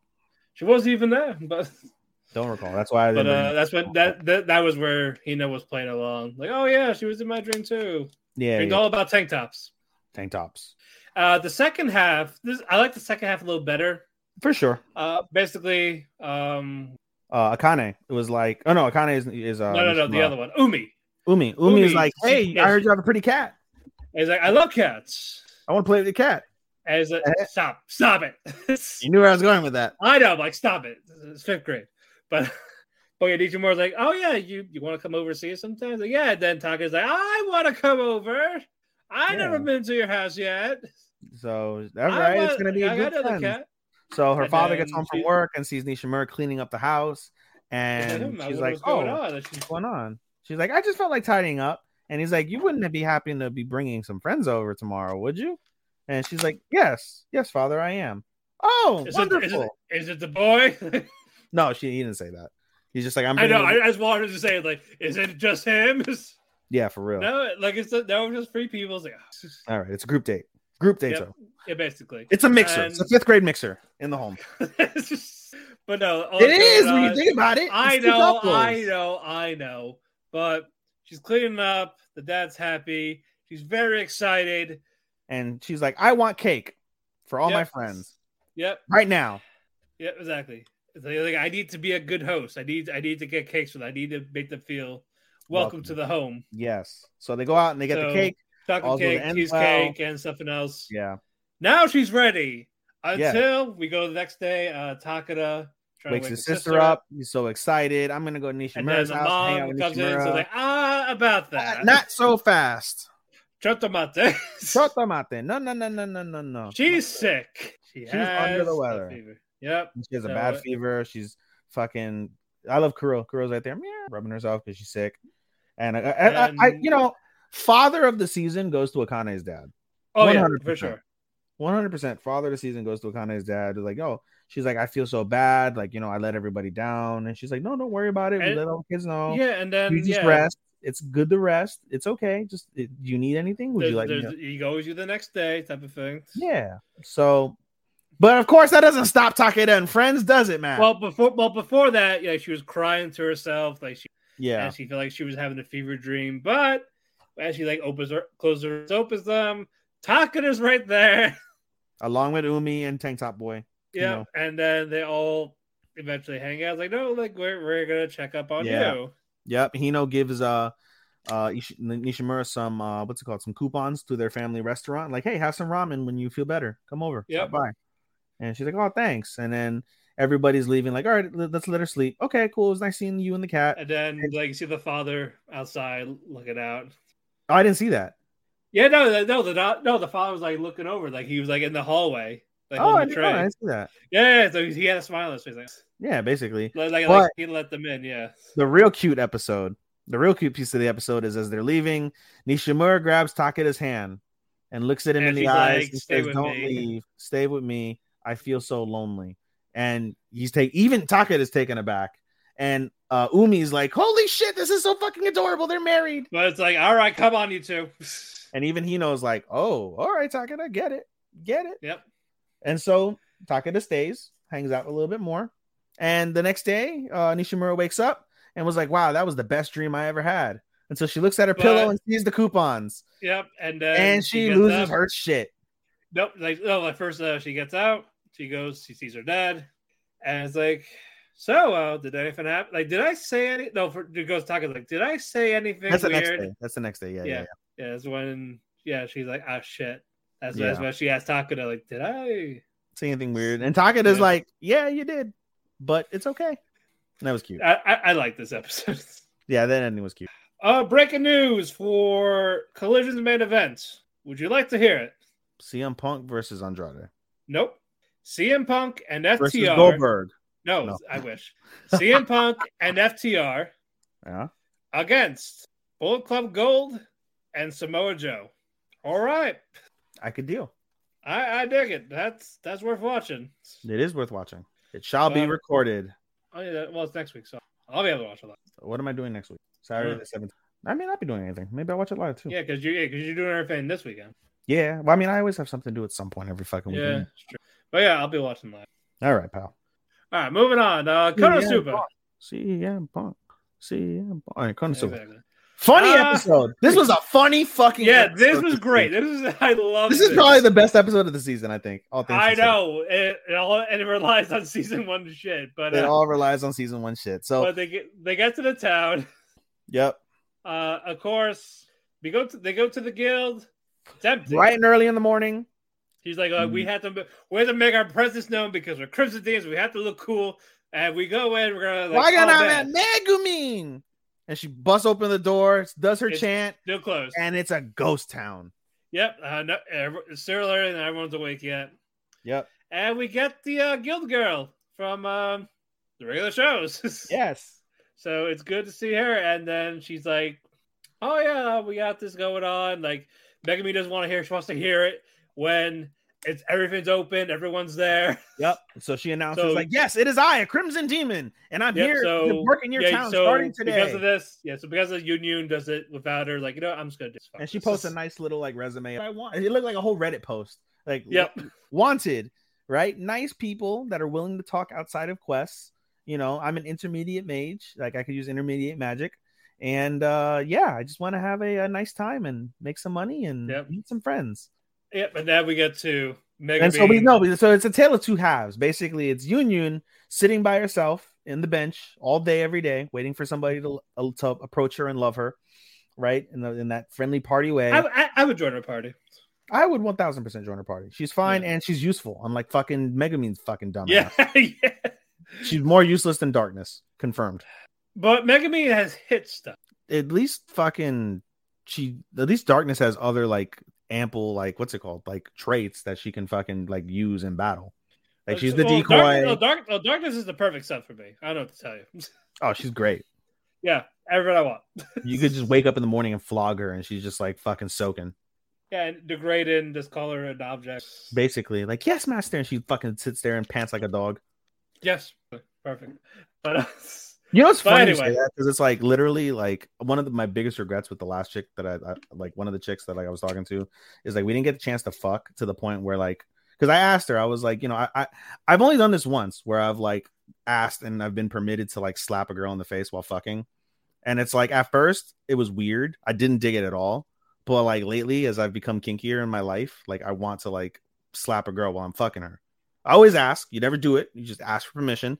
And so I never got to that point. And I think I recall asking, and I was like, if we ever did that, could I do that? And she's like, yeah, because she likes fucking rough shit.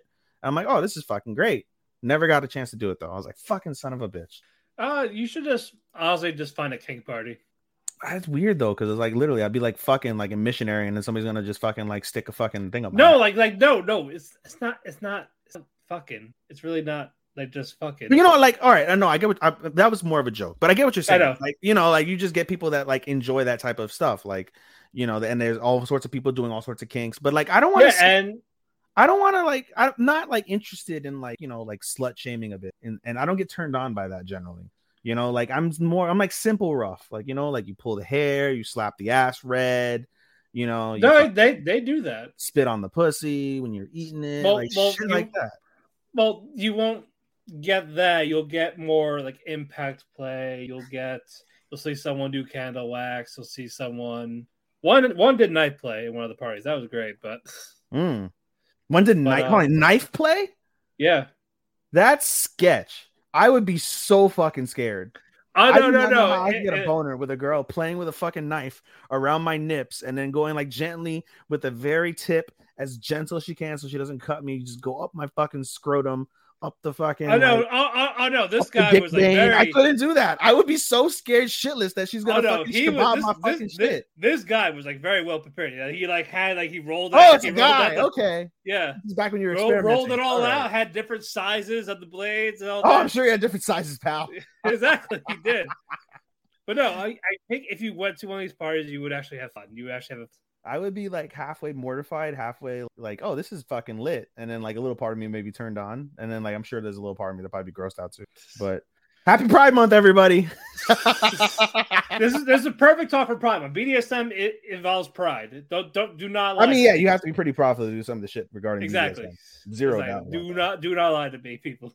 Do not lie. Anyway, back to Konosuba. Gay people are kinky as fuck. Let's just get it out of there. I always tell people all the time, like, gay people are the funnest to have like at parties. They'll talk about anything, anybody. Like, unless you get like a really catty gay person, then they're fucking annoying. Super. Anyway, now let's move on. Now Megumin, she gets her registration for useless the guild. Megumin. Yep, and then of course the Kill girl. She looks at the face. Oh yeah, you have you got some good intelligence. You got high magic. Yep. Just yesterday we had someone with high magic, but higher magic. Their intelligence was really low. It's a good thing. It's a whole month of Vegeta. That's a good one. That is a good one. So I was like, oh yeah, but unfortunately, since she has no intelligence, she really can't give her a class. But she gave herself Arc Priest. Yeah. So we're getting the connections of season 1 in this episode. Yep. Throughout the episode. Yeah, throughout the episode, especially after missions. But first, Megumi gets a mission with this duo. It fails because she destroyed a bunch of trees in the process. Yeah. And because of this, she had to pay out of pocket for all the damages. And the duo was like, "You're too good. You don't need us. Why we're gonna do our own low thing. level. We can't keep up with you." Yep, it's just like after they were almost blown to shit too. They're all fucking sooty as fuck from the explosion and the fire. Yeah, and then as we're hearing this, we hear 2 people in the background. Who do you hear? Aqua and Kazuma. Yeah, they're arguing with one of the guys, and of course we hear him calling Aqua. What happened to the beer? Did you drink all the beer? No, I have a condition. It turns into water because I'm not goddess. You're fired. Fuck. He's like, yeah, fucking useless. Fucking useless. Yeah, so that happened. So of course Megumin goes to try again. Yeah, guess there's a slime monster. Well, you forgot at the beginning of the episode. You can go all the way back to the beginning. Peaceful morning, and she's trying to sleep. And what does she hear, Matt? No, she hears Kazuma and Aqua arguing in the barn about we're fucking broke. We're sleeping in a barn. This isn't how I envision my life. Fuck. And she's like over here, like turning over. Hears loud noise. And that was the sign of things to come. Anyway, we keep on going. Yep. Next one, slime monster. Yep. Gets it, but. And we get a darkness appearance this time. Yep, and she's like pissed, like, I can't believe I'm gonna go get that slime monster. In the name of Eris, I'm gonna kill that thing. And then the fucking Shion's like you're not going to. We know this house is gonna go. Basically, I forgot about Shion. Forgot about her completely. Yeah, she comes and goes. Yeah, for sure. I'm surprised she's not in the group, but I get it. You need 4 people. Yeah, well, that's why Union's. I know. Yeah, so Union or Wiz or. I love Wiz. Yeah, but I let her whiz on me. I'm on fire today, motherfucker. Let's go. Okay. Lots of you in my hall. Let's go. You and your heart. Yeah. But basically, it's about Megumin keep trying to get these groups, but it doesn't always work out. Right. Well, no, you forgot because she's like, oh, after she kills the slime monster, they're like, wow, you're fucking amazing. You killed the slime monster with all that resistance in one shot. You're amazing. And she's like, listen, I gotta fess up. I don't know any other magic besides that, and I can only use that magic once a day. And they're like, you know what? No, that's still good magic. Like, you know, we can help you level up. You can like do an intermediate magic. She's like, no, I don't want to learn any magic that like doesn't help me with my explosion magic. And they're like, okay, yeah, let's move on from each. Let's gracefully part ways. Let's go away now. Useless. She's fucking more useless than Darkness. Because at least Darkness, she'll fail and she'll fail and she'll fail and she'll still go at it. She still has other ways to fucking be a klutz or be a slut. Like, she's got variation to her game. Like, Megumin is a one-trick fucking pony. Yeah. Useless. Yep, very useless. Only Aqua is more useless than Megumin. Aqua's just an idiot. I'm writing my nephew right now because my nephew is obsessed. He literally went to Japan and bought a fucking Megumin hentai. Like, full-on fucking little, like, AA titties and everything. And I'm just like, the fuck?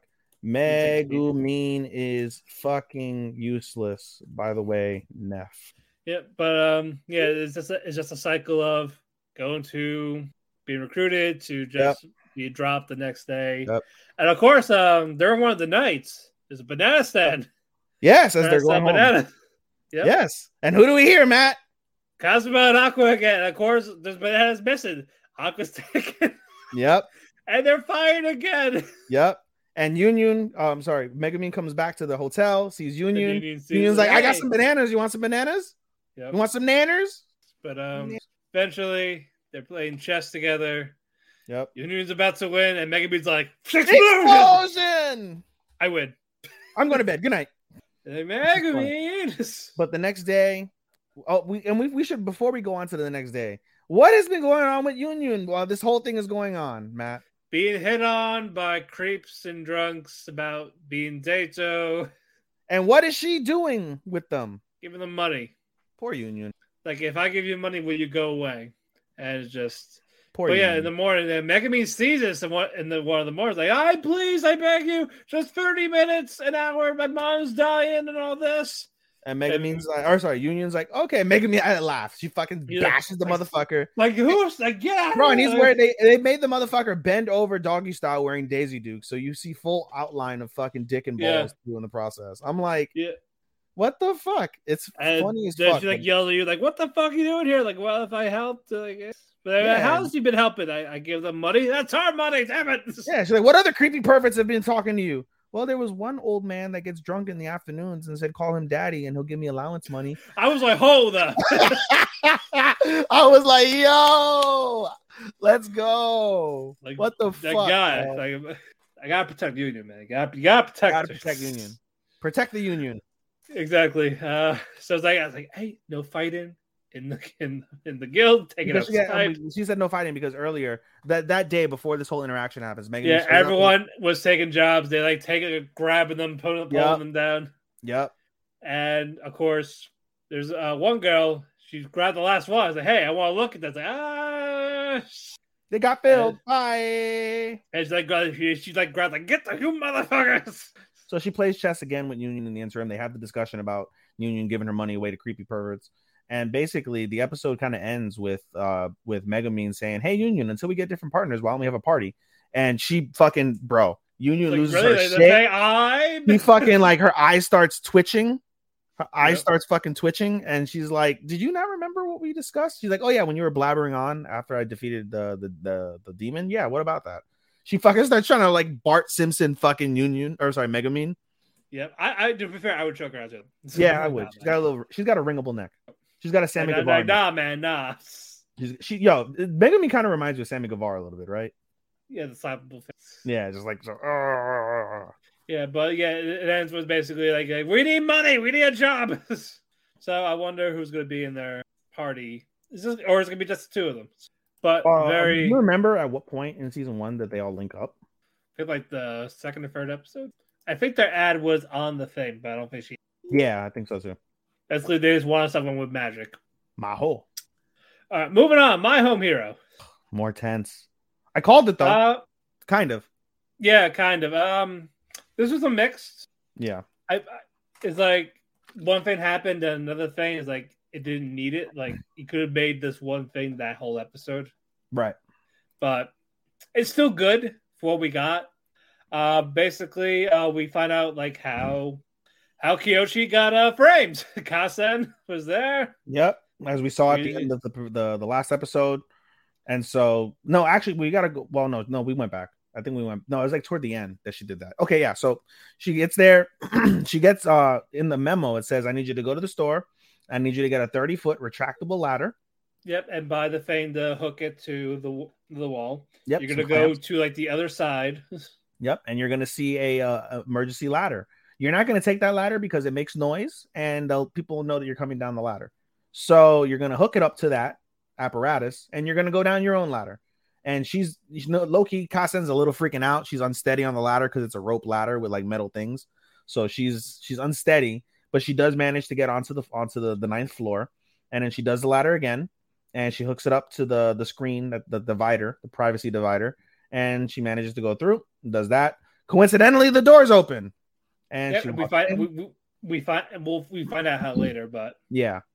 But basically, she goes in. And the next thing says, you're going to use the lights I gave you. Yep. The black light.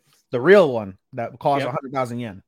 Yep. So she's like, okay, so basically you have 10,000 chances, but with this, you just have about 24 or so. Yeah. And she puts the line on. She's like, I don't see anything. And then she's like, oh, yeah, I have to put the fucking the screen. Yeah. She does it. She sees the number code 3860, something along those lines. Yep. So it cuts it down to 24. She does 3 times. Stops working. She's like, and then she looked it up. It's like it gets locked every 10 minutes if you mess up 3 times. Yeah, so she's like, this can lead it up to 70 minutes. I don't have 70 minutes of time to go through it. Because basically this was 2 hours ago before the whole thing happened. So yeah, she's like, fuck, I don't have the time. Yep. So she's like, I gotta eventually get on the 6th try. She gets it right. Gets in. I love her little yippee dance. She's like, yes. That was cute. And then we get to current time. Tetsu is talking. What's that guy's name? Takeda. Yeah. And he's like, so am I free to go? He's like, as long as you forget everything. He's like, yeah, go. Yeah, we're no good. problems. Yes. Like, we're good here. I don't want to see any of you again. Yeah, he's like, you almost died, kid. Yeah. Then as he's leaving, he like slowly closes the door. And it really starts to like hit him. It starts to hit him. He's like, wow, like Kyoichi, like you were a good man. You were just alone. That's a powerful line. Like, you're a good guy. You didn't kill him. I killed him. You were just alone. Yeah. Also, we mixed it up because that happened first and then the flashback. And now, but you know what? For context, this was probably better to do it that way. But agreed. And then basically, okay, well, time to kill Kyoichi. Yep. And he eventually struggles out. He gets away. Yeah, because Kyoichi Kyoichi is just like, what the fuck am I doing? Like, I can't afford to die. He fights. Yeah, he's like, he fucking set me up. Yeah, he set me up. And he's like, during the fight, he got his wound opened up again. So he's bleeding out. And he basically goes up to the roof and he's like, well, fuck, what am I going to do? He notices the escape ladder, the emergency ladder. He goes down the emergency ladder and then he tries to basically. And when he gets to his apartment, he notices scratch marks on the privacy divider. And he's like, those are new. Yeah. And then, he goes to. He busts into his own apartment because it's locked. He busts in with the glass, opens the door, and he's like, he goes to the sink and he's got basically a coffee. This is all I have left. Yeah, he's like, all my hard-earned money, and this is what I'm reduced to because they didn't find this. And so he runs out with the money and he's getting cornered. And so he's like, I'm going to make a diversion. So he throws the fucking money in the air and everyone's like, oh my God, it's raining money. Thank Kami-sama. And so because of this, he's running out. And he starts saying, they're trying to kill me. I'm being robbed. And they're like, oh my God, he's bleeding. Oh my God, he's bleeding. And of course, they're like, you know what? Fuck it. Fall back. So they called. We'll get him later. Yeah, they called the boss. And the boss like, how the fuck do you let him escape? And he's like, we don't want to go to jail. The fuck? Yeah. And so as this is happening, Reika and Kasen are talking. Yep. And they basically, Reika comes up with her own theory that basically makes Kyoichi the stalker. And Kasen's like, sure, kid, let's go with that. You're so smart. I love you. And she's like, oh, like I knew it because he was by my apartment when Nobuto left. Yeah. So that's like, oh man, I can't believe I felt that, and I was gonna meet that guy. And you were gonna meet him. And then she gets a phone call. And at the same time she gets the phone call, you see Kyoichi. He basically go with what little money he had left. He buys a disguise. And he's changed out of his suit. I guess he stopped the bleeding and he's walking down the street and he makes a phone call himself. And so Reika picks up the phone. Kyoichi says, hey, it's Kyoichi. And fucking Kasen's freaking out. She's like, oh my God, literally he's calling right in front of me. And then they're like, oh no, it's just Reika's best friend, Kana. Like just her best friend. Like, oh, nothing's going on. We're just hanging. I'm just talking to my mom. And meanwhile, also while this is happening, we forgot that what's his face? That Tetsuo. He's exhausted. He pulled an all-nighter. He's tired as fuck. And he basically goes over to Reika's apartment and he's like, I'm going to take a nap. And he passes the fuck out. Yeah, and this is where he talks about how he was able to get that window unlocked. It's basically, he talks about how, like, Kyoichi never took my eyes off me, except for the time he cooked for me. Yep. Like, that was the first time I'd let him, I talk about my father and all this that made him vulnerable. That's how I was able to leave the note on Kasen's phone. That's how I was able to unlock the door. I was able to use his vulnerability in that moment to my advantage. And now he's like sleeping, like thinking it's over. And the other side, Kyoichi's talking to Reika, is like, your father killed him. No, he's not talking to Reika. He's talking to the fucking the son. Or the father of Nobuto. No. Yeah, you fucked that one big time. No, he's talking to... No, I thought he was calling Reika. No, it was Kana that called Reika. He called Nobuto's father, and Nobuto's father is like, wow, I heard what you did. You have balls calling me. And he's like, listen, I didn't kill your son. Tetsuo killed your son. I'm going to tell you why and how. And that's where the cliffhanger ends. Okay, I thought he was talking. I thought he just told Reika right there. No, okay. It was Kana talking to Reika. Okay. And meanwhile, he says Tetsuo killed them, and you see Tetsuo just sleep in the bed. Yep. So he's gonna have a pretty fucked up wake up calls. 2 more episodes, I think, right? Or 3? 2, I think. What episode was that? Yeah, 2 more episodes. That was episode 10. So 11 and 12 Okay, we go. yep. 2 episodes to survive. All right, 7 more shows to go. Jesus Christ. We're making good timing. We have that little sidebar about fucking BDSM and yeah. Let's do Insomniacs. Very cute episode. Yeah, this was nice. This Not was much a in little terms of more. plot, but it was fun. It was more of a relaxing type. Yeah, I mean, there's still a little bit of plot like acceleration toward the overall. but it's more of a setup for the next. Yeah. So basically, Ganta is planning the next activity. Yep. How basically like we're gonna travel to these higher type of places. Yep. Have stays. Yep. And the guy's like, "Great, you gonna pay?" The guy's like the guy in terms of student council. He goes to the student council asking for funding, council. And he's like, "Yeah, because of the festival that happened." Yeah, so we kind of can. Then Nagi just goes there. He dogates us, and he's like, "Onegaishimasu, onegaishimasu, onegaishimasu." It's not gonna work. It's not gonna work. It's not gonna work. You lock up, bye. And he fucking yeets. And leaves Ganta over his friend. Yes. And Ganta's like, "Okay, Gawa." He's like, "Nani?" He's like, "Help me fill out a resume." And of course, also we get Isaki's sister. And yeah. And so Isaki's doing the laundry, pulls her sister's panty out. They're purple leopard, and she's like, "Ugh, slutty panties." And then we see her call Isaki, like, "Isaki," and she's like, "What?" She's like, "Get me the remote."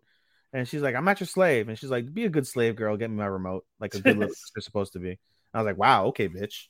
Yeah, just controls her like that. But mostly this is mostly about Ganta. Like he's trying to get a job. He's failing to get a job. Yep, he had an interview. Fucked the interview up. He goes over to Senpai's, and he goes over to Senpai's and arcade, and he's like, "Senpai, and of course the cast there. Yep, follow me. Yeah, leads Ganta over to Senpai.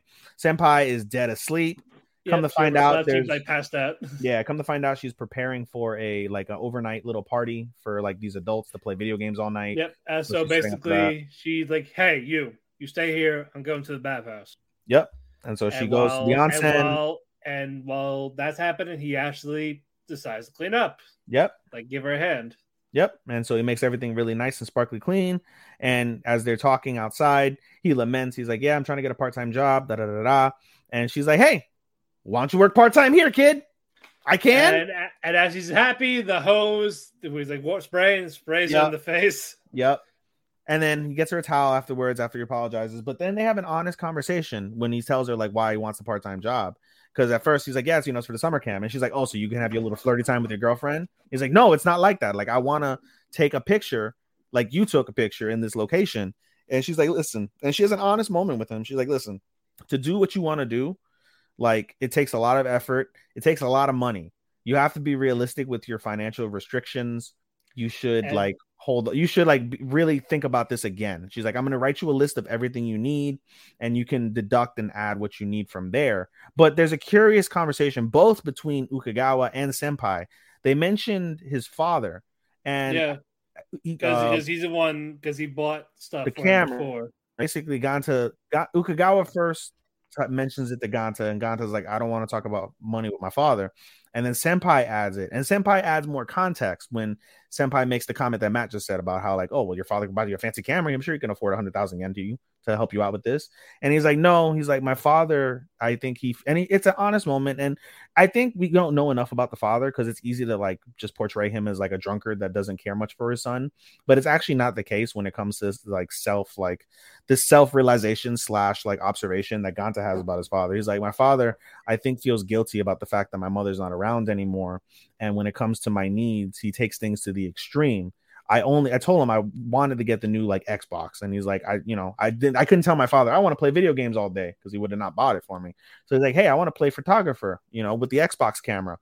And so he's like, oh, well, why don't you go play photographer with this fucking $1,000 Canon, basically.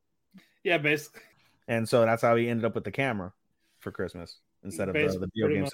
So he's like, oh, okay. But like I said, it offered like, useful insight in terms of that perspective. And as you mentioned, in terms of Skip and Loafer, like the idea of like the fracturing of the relationship between parent and child. Yeah. Different circumstances, different ideas and thought processes, but a similar, like, I guess, mentality from the child of the equation when it comes to like that aversion to want to like discuss or have conversations with the parent about things.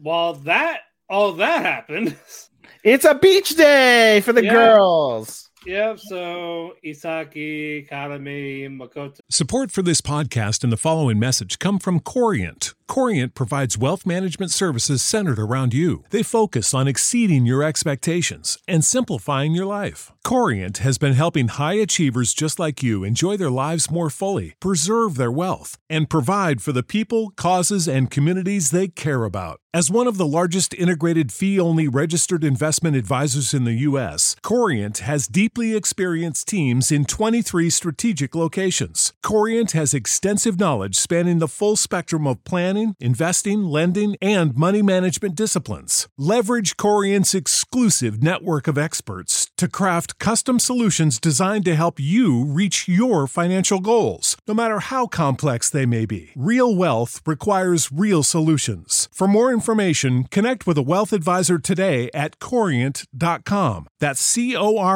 Corient.com. Corient.com. When you need mealtime inspiration, it's worth shopping Kroger, where you'll find over 30,000 mouth-watering choices that excite your inner foodie. And no matter what tasty choice you make, you'll enjoy our everyday low prices, plus extra ways to save, like digital coupons worth over $600 each week. You can also save up to $1 off per gallon at the pump with fuel points. More savings and more inspiring flavors make shopping Kroger worth it every time. Kroger, fresh for everyone. Fuel restrictions apply. So was Man, Mina he's there too got or some no? biddies. Was Mina there too or no? Yeah, she was there. It was all four girls. Okay. Yeah, all four of them. They're there. They're getting dressed. Makoto wants this basically to get a boyfriend. Yep. And while Isaki's getting dressed, we see her surgical scars. I didn't notice that. Yeah, they were like like lines on her body, like where she had the heart surgery. I didn't notice that. Yeah, I saw that. I was like, oh shit. But what you call it? What was going on? That's also why she's wearing a t-shirt under. Yeah, that makes sense. I hide it. thought it was just because she wanted to cover her boobs because she's. No. It was to hide the scars. But Yeah, that makes sense. yeah, they're all hanging out. They're all enjoying themselves. They mock Kaname for having for a tomboy. You had the girliest swimsuit here. Yep, she's got the little tan line too. That was funny. Yep. But yeah, they're all having fun. But eventually, Mina is telling ghost stories to Kaname while they're building a sandcastle, and then Makoto gets pissed. I go, "Don't tell ghost stories. I'm trying to get laid. This is not working out the way I wanted it. Don't build sandcastles. I want dick. Oh, I want sand dick." Sand. She wants a sand dildo. I'm done. But Isaki's like, "Girl, chill. We're having fun." Yeah, what the fuck? We're teens. We're not fucking adults. And then all of a sudden, the creepy senpai who doesn't get along with Ganta too well, he's working a part-time job at at a shaved ice place. And he's like, hey, here's shaved ice. He's like, we didn't order shaved ice. He's like, courtesy of that fine gentleman over there. And you see the outline of a male like standing there in his swimsuit. Probably hit on it. Specifically trying to hit on Hisaki. We find out later on. And so while this is happening, Ganta got his list from Senpai. He's deducting and adding. He's like really annoyed. And we skipped the part. We skipped the part. Basically, Isaki is at home with her sister, and she makes barley tea, right, for herself. She gets her sister a cup when she asks, and she's like, I have a question. She asks her sister. She's like, what's up with the beach house? And she's like, well, there's nobody's there really right now with grandma. And we find out later on. Well, I'll get to it in a moment. Anyway, so Ganta's there. He's writing the list, and all of a sudden Isaki's like, yo, hello, what's up? Yeah, but before that though, she would talk about he's like talking about shit, I have to cut some trips. He's trying to cut. You might have to cut. Yeah, the trip in half. Yeah, he cut the trip in half, and then Isaki comes and she's like, so get this, for the first time in my life, I got hit on by a boy, and Ganta's like, oh, and then he realizes it then. And then Isaki's like starts busting out laughing, and she's like, I got hit on by an elementary school kid. He thought I was young enough. Yeah. So then Ganta calmed down a bit. And then this is when Ganta was talking about, the financial situation. Yeah, we're gonna have to cut lists, we're gonna have to do this. And then she's like, oh, I got a bit of good news. So my grandmother, she went to a nursing home, and she lived directly in the middle of the locations that we want to go to. Nara. She lives in Nara. She lives in Nara on the beach. I got permission from my parents to use the beach house for our trip during the summer. And my first thought was, oh shit, Ganta's gonna get laid. Literally, my first thought was like, bro, Ganta's gonna get the ass. Let's go. He's gonna fuck that heart out of shape. Yep. Let's go. And so then the episode, though, and they start celebrating. It's a really cute moment between them. They start celebrating the good news. They're like, and Isaki also offers, she's like, hey, since excuse me, since we have an actual house, we can save on buying food by going to the grocery store and making our own food. Oh, wonderful idea too. Like, we're good. This is great. Can't wait. Things are great. They start dancing along, like da da da da da da, holding hands. Like, it's a really cute moment between the burgeoning couple. And basically that kind of comes to a halt though. Isaki goes back home that night and she's gonna go get some more tea. The tea's out. She bitches at her sister, like, oh, what the fuck? You didn't make tea. The rule is the last person to finish the thing has to make the tea. She's like, well, you're finishing it. That's you. And she's like, fuck. So she's annoyed. And then her sister gets up off the bean. She has a bean bag in the living room. She gets off her bean bag. She's like, hey, I heard from mom that you're going to go to the beach house with a boy to do some sort of camp. I'm tagging along. Yep. End episode. This is nice. As always. Yeah, hopefully the next set is good. So I got spoiled because I was looking online and I said, my question on Google was, is Insomniacs After School manga done? Oh, and it's not. Yeah. It's not. It's not? No. Because I read a spoiler and I was like, oh, well, thanks for letting me know the outcome. Kind of, sort of. I think it's done. I'll double check for you. Yeah, manga says still ongoing. Oh. Well, I saw a spoiler regarding their relationship and I was like, oh, okay. But the good news is, guys, their next volume comes out next week. The good news is, at least for now, she's not going to get your lied. Not yet. Knocking on wood. No. Hopefully it doesn't.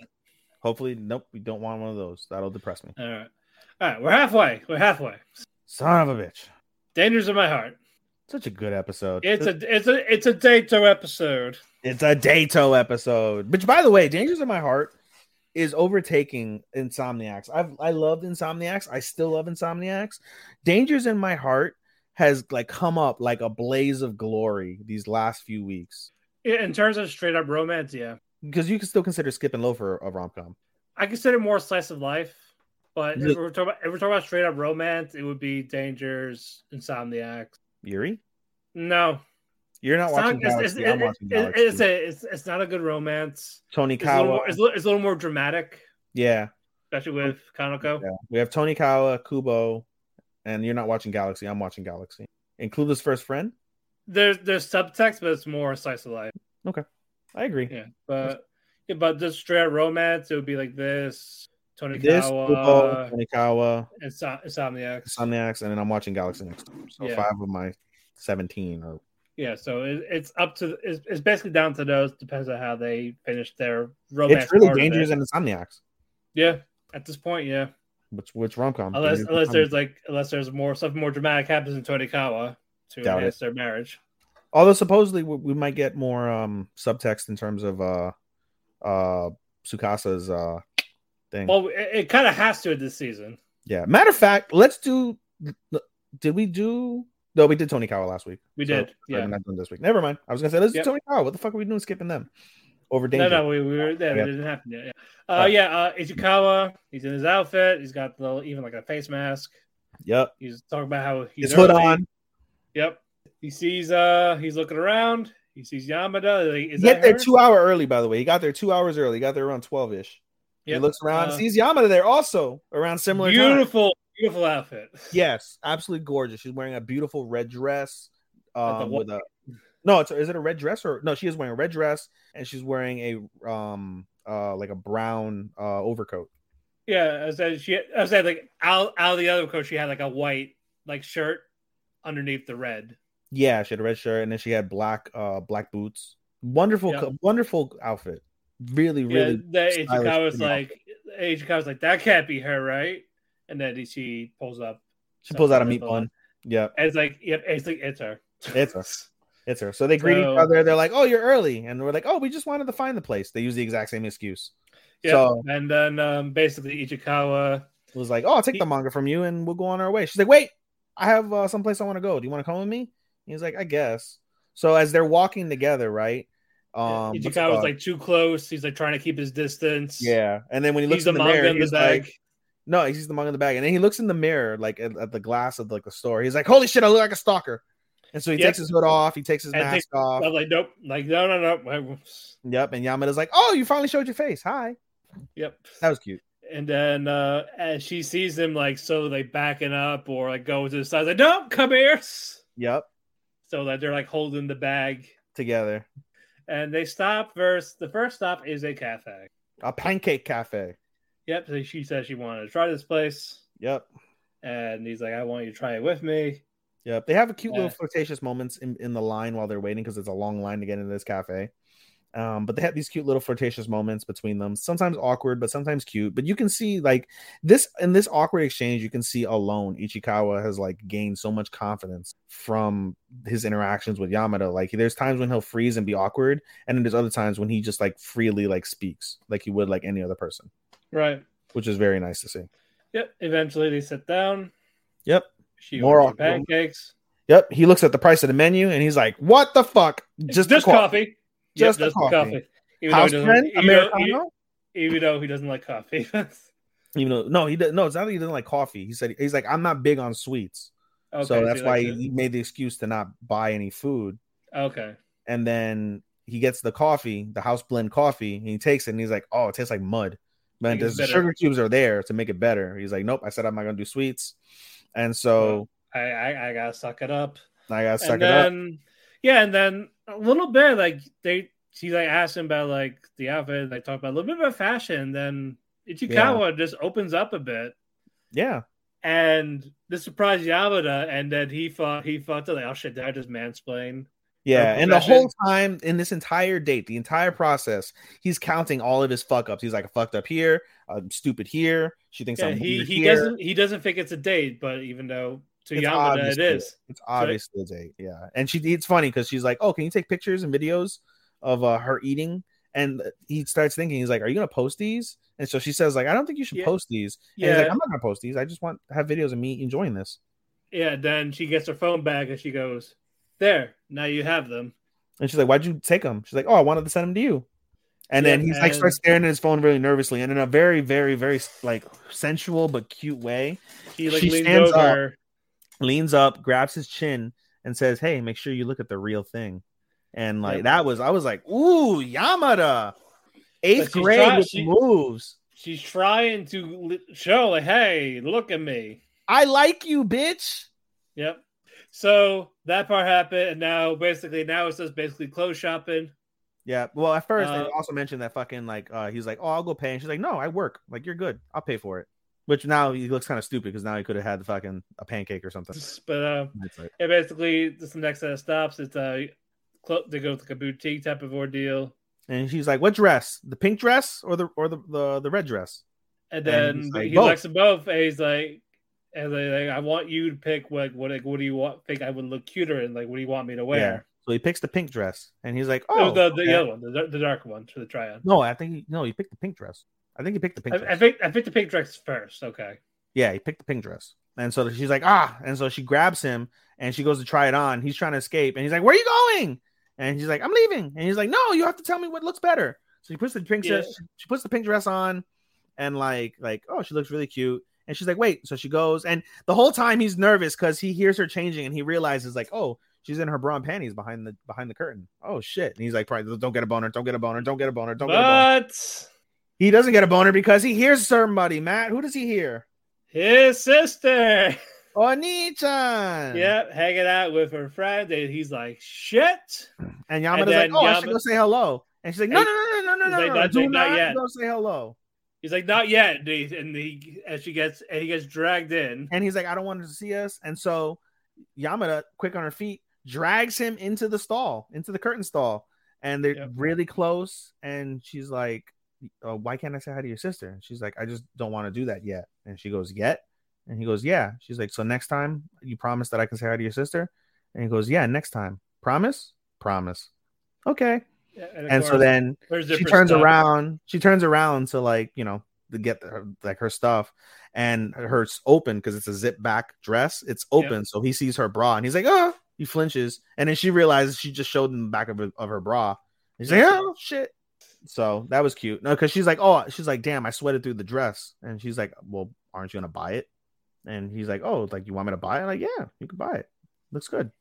So that was cute. So she buys the dress. So she gets an outfit exclusive for him. Yep.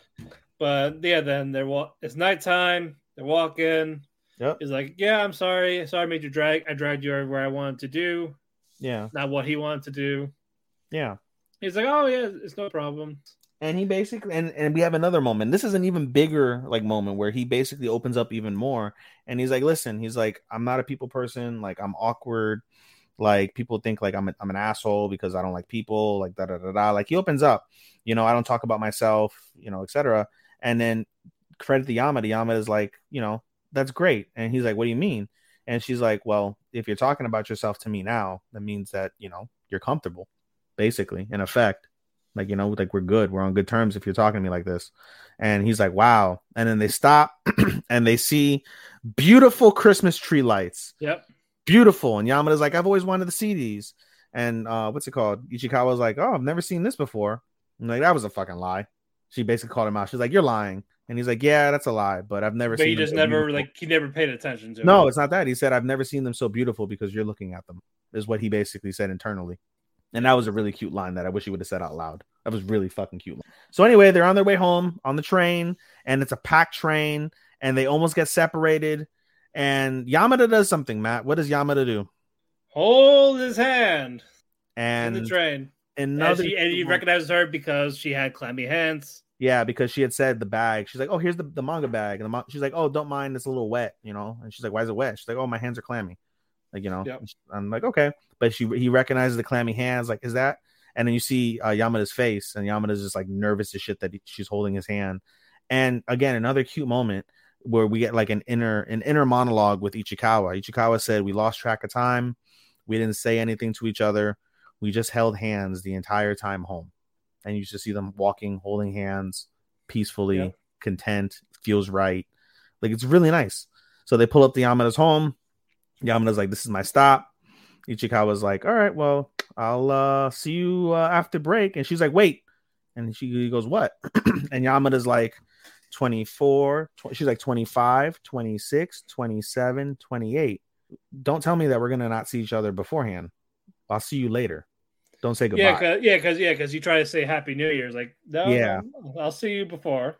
I'll see you before New Year's, which was another cute moment. So then he walks away, and Yamada walks, and he turns back around just to look at Yamada, make sure. And Yamada pops up from behind a pole with her hair over her mustache. Merry Christmas! Ho ho ho! And Ichikawa was like, "What are you doing?" She's like, "I'm Yamada Claus." Ho ho ho ho! Yep, that was typical. Typical little girl cute. But no, this is a really, really, really good episode. More progression between the couple. And it's great. This is really good. This is really, really good. I know. All right, moving on. Heavenly Delusion. It's your baby. Yeah, we didn't know this, but Starman pointed this out. Like, these episodes, they always have different guest directors. Did not know that. You're right. That's why animations are so different in certain episodes. I never noticed that. Truly, I never really noticed that. Honestly. Well, this was definitely different here. Yeah, when he mentioned that for sure with the freeze frame you'll talk about later. Yeah, but we find out this one is the person that directed Cyberpunk and Studio Trigger. So I thought that was awesome. Yep. So I definitely liked that. But you gushed over the episode. I didn't like it at first, but I warmed up to it. Like, I thought it was okay, and you loved it. You and Starman are like, this is fucking good shit, pal. And I was like, it's all right. No, it was, yeah. But what you call it? Juichi had Kiriko and Maru in his car after, basically ripping them off with these fucking stories. So I was like, all right, like, you're gonna take us to this thing. Basically. Because as they left the thing, they saw he was still there. Yep. They noticed he had the actual tattoo. Yep. But on his arm. Yep. But not not on the wrist. Yeah, so it was legit. Yeah. So basically he agreed to take them both to where they were. Basically get the wife and kids out. Like get the make sure the son, the wife, the women that bore the kid are dead. Okay. That's right. That's right. They were home. So because they get the kid. Yeah, so make sure the kid is still alive.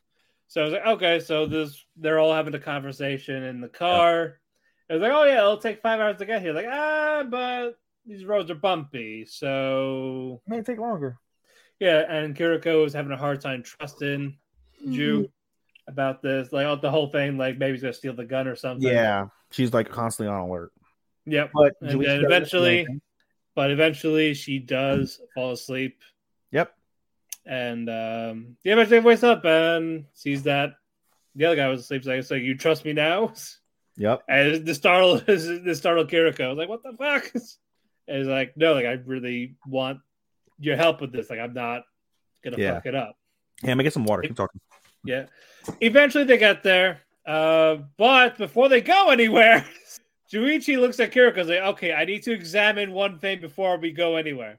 He cups her breast. And Kiriko had this shocked expression on her face. He's like, So Maru gets super defensive and just uppercuts the guy. Boom! Like, don't. What? Boom! Yep, like, don't put your hands on another man's woman. And Kiriko looks like, your woman? Who's your woman? Yeah. And then Maru's like, immediately, sorry. That was funny. But he actually explains why he did that. Because apparently in this place, like, these women don't have large breasts. Yeah. So she has to hide that. So basically keep your jacket zipped up. Yep. And for Maru, he can't really go there as a guy because you'll be a bore, basically. Yep. So basically they're expecting all these women, the other women, to like basically be there to capture them. Yep. But but Kiriko has Maru dressed up as a woman. Mm-hmm. Not bad, but eventually not quite trap level, but a little trappy. Basically, it's a passable thing. Maybe like an average person wouldn't tell the difference. Yeah. So they eventually. That's a femboy. Now we can do the femboy. Yeah, that's the femboy. There we go. The femboy. Excuse me, but Juichi, he's basically going to the underground level to look for his son. Mm-hmm. While that's happening, Maru and Kiriko they're exploring the building basically. No, Juichi stayed in the car. He stayed at the car. Oh, sorry, that's right. He did stay there because he can't go there. Scene in case, yeah. Yep, because they'll recognize him and kill him. Yep. So they go there. They're looking around. It's empty. Completely empty. Yep. There's like no man, no woman, no children. But they do find an incomplete diary from a date. Yep. Which kind of gives them an idea of something. Yep. While that's going on, what happens? They spill water. They spill a bucket of water in the classroom, and all of a sudden, it gets really cold, really fast. Yep. Like everything's it's freezing up. Yep. And it's a man-eater. Yep. A spider that produces cold temperature. Yep. Let's get to the point where they're actually literally about freezing. To die. Literally freezing, like frostbite, the whole spiel. But eventually, Kiriko gets the strength to get their gun. Yep. Shoots blast up, and it runs away. Yep. Like cuts a good chunk of it, and then No. You skipped ahead. At first, to get away with it, they shot up into the ceiling, and it startled it and ran. That's away. Right. Yeah, that's right. It gets off. The second time, Kiriko has the idea of like, oh well, I wonder if I can if I beat it with my own breath. So she tries it. That fails. She's gonna fucking die because she's freezing to death.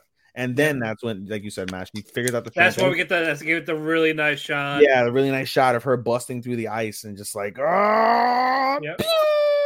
cuts it in half. Yep. And so they go down. Maru does the Maru touch and says, "Well, this is definitely a Hiriko, but it's not. I can't find its heart. So you didn't kill the main body. This isn't the main body." So because the lower body is just So they're like, fuck it, let's get the fuck out of here. So they get the fuck out of here. They revert back to Juichi, and they're like, hey, nobody's there. It's completely empty. And all of a sudden, as they're like, he's a little bit disappointed. They're about to leave. He hears bore number 11. And it's you find out it's his old friends from the thing. Yep, bore 6 and bore 9. Yep. Yes. But yeah, they find out, like, oh yeah, we have your son too. He's with us. He's okay. He's alive. Yep. So we get this nice little reunion. Yep. They're all hanging out, eating, drinking. Yep. They get to have a bath. Is Nick in the tub. Yep. Ew. So, and they all get a good night's sleep until they start freezing again. Yep, it's getting cold again. And Kiriko's basically saying, everyone leave, like, just start running. Like, just go. Go. Evacuate, yep. Yep. And they're like, wait, Juichi, the boy, and the main guy, we got to save them. Yep. They do manage to do that. And then basically, Kiriko has Juichi's son with him in her hands. He's just running. Yep. She's like, why? I'm not escaping the cold. Why is it cold? Maru realizes, hey, the sun is the Hiriko. Yeah, basically Maru like slaps him off. Her, like, nope, get out. Like, what you that for? Like, it's him. Yeah. And in essence, whenever he produces this, he's basically like having the equivalent of like a wet dream. Yeah. In essence, that's basically kind of what I gathered from that. Whenever he has a wet dream, he turns into Hiriko, which is very weird but interesting. It is for sure. But so he starts crying. They have the reunion, and they warn them like, "Hey, he's a fucking Hiriko, so you should be careful." So they're like, "All right, well, thank you so much." And basically, we think all's well that ends well. Juichi gives them the car and gives them like the location that they need to go, and they're like, "All right, we're gonna go to the I think it's the Isakabi or whatever location it is. We're gonna go to that institute." Basically, they're gonna try and hit the main facility that has been like going on in the background. Yeah. And so we also did forget a piece that's mentioned before we get to the final closing piece of this. And it involves the academy, where basically we see Tokito, and she's writing to what's his name? Kang? The Kana? guy? Kana? What's his name? Starts with a K. Kona. She's writing to Kona, and she's like, "Hey, I miss you. They told me like it'll be a little bit before they can get this thing out of me." I was kind of fucked up. She called the fetus a thing, but I don't think she knows any better. They didn't teach them reproductive like topics in that like school, and they basically made them all androgynous. So she doesn't know that. So she's like, "It'll be a while before they get this thing out of me. But I miss you, and I can't wait to see you again." And she's like really upset, going through pregnancy hormones and whatnot. So that was an interesting piece. But the main story of what happens this episode really is at the end. Like I said, Juichi gives them the car, gives them the location. They're on their way. All's well that ends well. And all of a sudden, we cut to a scene, Matt. Very grisly scene. Can you describe what that scene is? How do I say this? I'll describe it for you. The sun is covered in blood. Yep. And he's playing with bloody building block. And we're like, what the fuck? And behind him, there's a dead body with its throat slit. Yep. In front of that dead body is Juichi. And we get basically a formulation of the events that occurred. They said that basically Juichi would have gotten away with the kid and the two women if somebody hadn't snitched on him and said like, someone's escaping. He put two and two together between the person saying someone's escaping and the voice that he heard in the camp, and realized that it was, I don't know whether it was Boar 6 or Boar 9, but one of the Boars who was basically greeting him was Two-Faced, and he's the one that snitched on him. Yep. So as retribution for killing the mother of his son, he killed him. Yep.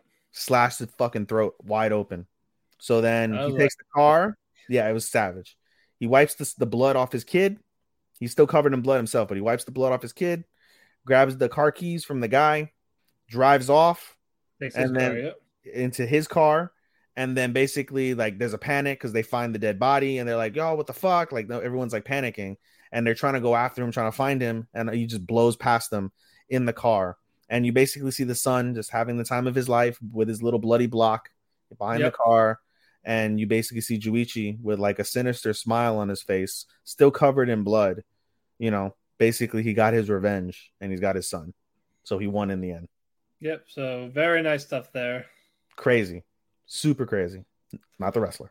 Let's keep going. Gundam. Oh, good God. This was heavy. Oh, good God. This episode made me give this show a 5. Unless they fuck up royally, this is a 5 for me. The show, this season in particular, is a 5 for me. Yeah. No Prospera. Nope. No Miorin, really. Nope. It's basically mostly going to focus on the school on one half. And Guel and fucking Shadiq in the other. Yeah, we'll get to that in a bit. Basically, what's her name? Noria. Yeah. She had enough, basically. She ain't waiting around. She lost her fucking shit. basically goes to her people saying, "Hey, let's kill." Yep. I'm gunning the gun. I'm like, nope, you're gonna die if you do this. Like, I don't care. We're doing this right now. Yep. So Basically. no waiting around. No waiting around for anything. Yep. But something very curious that we hate Elon, right? We hate Elon, and he's just like the biggest piece of shit because that's what he's. Yeah, but this one's like different from earlier. Like, it's not different. It's the same piece of shit Elon, but Elon is really Elon. He's the same piece of shit Elon, but over the course of spending so much time with Noria and listening to her and understanding the things that are going on, he starts to really like. I wouldn't say fall for her. I wouldn't say fall for her, but like he comes. I think to sympathize. Zero doubt. Yeah, I agree. Yep, like he's sympathizing with the Earthlings. Yep. And basically reports are around like, oh, they're declaring war again. Yep. Number 5. Yep. Johnny 5's alive. That's right. Yeah. But because of this, Noria, her crew, they're getting ready to fucking kill people. They want to kill. It's not really her crew. It's literally Noria. They're both disposable. Yep. Yeah, they are.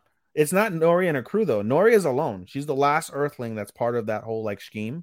Oh, that's right. We'll get to that, but basically, it's just her. So she commands the Gundam, and that's when all hell breaks loose. Hell breaks loose. Attacking the school, and basically wants patients to die. Yep, and like I said, she's completely alone. But the same thing that Prospera did, because when you see in the previous episode, Prospera took Sophie and took the other girl that died. I know she took Noria. It was Sophie and Noria. She had Noria's codes, and she activated these automatic Gundams basically that were in storage, and then blew them all up. So that's what Noria did on the fucking school. She had basically Sophie and her like smuggled in a bunch of like automated Gundams, and they're called a specific name that I'm forgetting.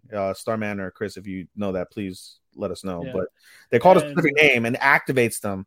And so it's literally her in the Gundam, and she is suffering. She like goes full permit score. She's in pain. She's spazzing. Like, she's dying. She is literally dying just to kill people at this stage. And while that's happening, Gwell's trying to look for Shadik's father. Like they're in space, but they get caught off by Shadik and Co. Yep. So Gwell and Shadik start to fight. It's a goddamn good fight too. It's a really good fight. A really good fight. They go fight. back and forth. They talk about Shadik's plan, like, you're behind all this. Like, yep. Sue me, basically. Basically, like, you're not going to do shit, bitch. So they start fighting. Yep.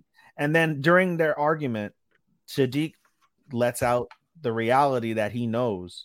Yep. That reality is that Gwell killed his father.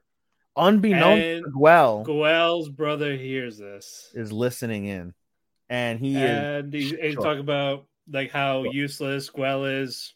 Yep. Like you just charge it head on. Yep. And his mobile suit is getting its ass kicked also. Yeah. Like it lost an arm already. Yep. The shield because Shadik has these Gundams like a more like advanced type. Yeah, it's more like a gun bit. While Shadik's crew is trying to get rid of all of it, basically they don't get him near Shadik's father. We gotta get him to safety or get him somewhere else where they can't find him. They're buying time. They're like, listen, like we're getting him off the planet. Yeah, you gotta kill like 5 minutes. You gotta kill 5 minutes. He's in the thing, and then Gwell doesn't realize this, but Gwell, once he keep getting insulted. His father's getting insulted. Unbeknownst to him, his brother now knows the truth that he killed his own father. And that'll be a conversation next episode. That'll be a great conversation to have. Not really next episode, but Gwell just he mans up. He puts his big boy pants on. His balls fell. He fucking took over and damn near it basically incapacitated Shadik. He damn near both of them had like no arms and legs. Yeah, but during this landed the final blow. And basically, he has enough power. Gwell has enough power to kill Shadik. And he's just like, nah. He's like, you're not going to die like this. Ain't no way I'm going to let you die like this. Low key, it's his fault. Yeah. Yeah. No, it is. Yeah. But, he actually lets him go. And that was it on that side. We get back to the school. And it is being blown to shit. Yep, people are dying. Yep. Soletta with her crew, that really can't do much. Soletta really not gonna fight. No, but then we see the one Spatian girl Also, he plotted to kill Murray's dad first. Yep, he did, but he didn't know that. Yeah, and look what happened. Yeah, Guel didn't know that. But yeah, basically we see the one Spatian girl who was basically making fun of Martin, was like, hey, like, hey, let's save the school together. You, puffhead bitch. Yep. You go. True. Yep. Yeah. You go command. Like, we never got a chance to test this like new like advanced fucking suit that we have because we're not pilots.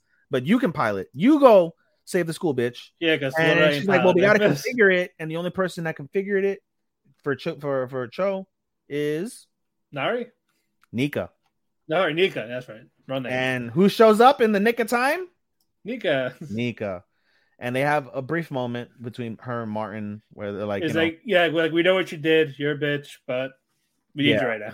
Yeah, we need you right now. So they conform everything. Nika has a moment with Choo Choo and was just like, hey, she thought about apologizing. It's like, you want me to forgive you? Yeah, then like they tell me how to do this. Basically. And so then Choo Choo goes out on the battlefield. She does some damage. Alon's on the battlefield, does some damage. But this girl, again, just fucking batshit crazy, just mowing motherfuckers down, just destroying shit like a motherfucker. Like, it's a destroying buildings, everything. And then who is it that killed Noria? I think it was. I think one of the. No, it's one of the guys, but I think it was the dude from what's it called, who was helping Guel, the commander. Maybe. I think it was, because then the scene basically he's like I had enough of your Gundams, basically. Yeah, the scene is Alon, right? He's just like, Noria, like, there's still time, like, let me help you, da da da da. And Noria actually begins to listen to him briefly.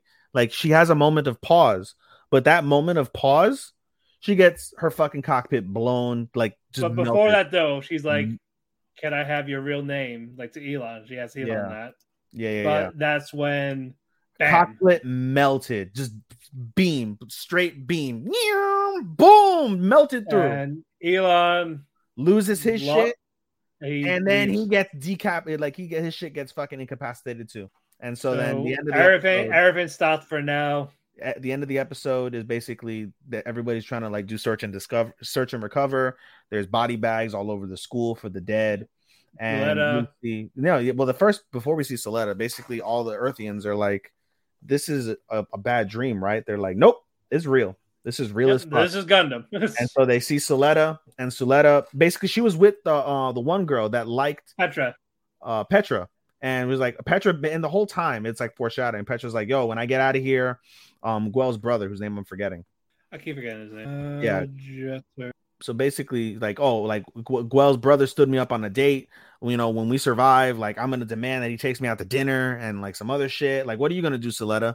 And she's just like, I don't know. Like, she's not sure. She lost her purpose, basically. Yeah, she lost her purpose. And so the whole time she's fixated, like, oh, I want to be with Guel's brother. I want to be with Guel's brother. I love him. And an explosion happens as they're trying to escape, and she gets crushed to death. Petra gets crushed to death. And Soletta, though, as we see the Earthians, they come down to see Soletta. They're like, thank God you're alive. Soletta doesn't care. She's like, listen, she's like, people are dead underneath here, but there's still maybe a chance to save some other people that are trapped. Help me move rubble. And everyone's like, all right. And they band together. They go get shit. They get met first aid. They get like a rubble clearing, like robot or whatever.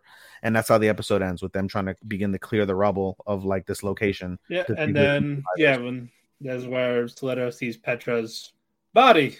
No, she saw it beforehand. I didn't hear you mention it. Yeah.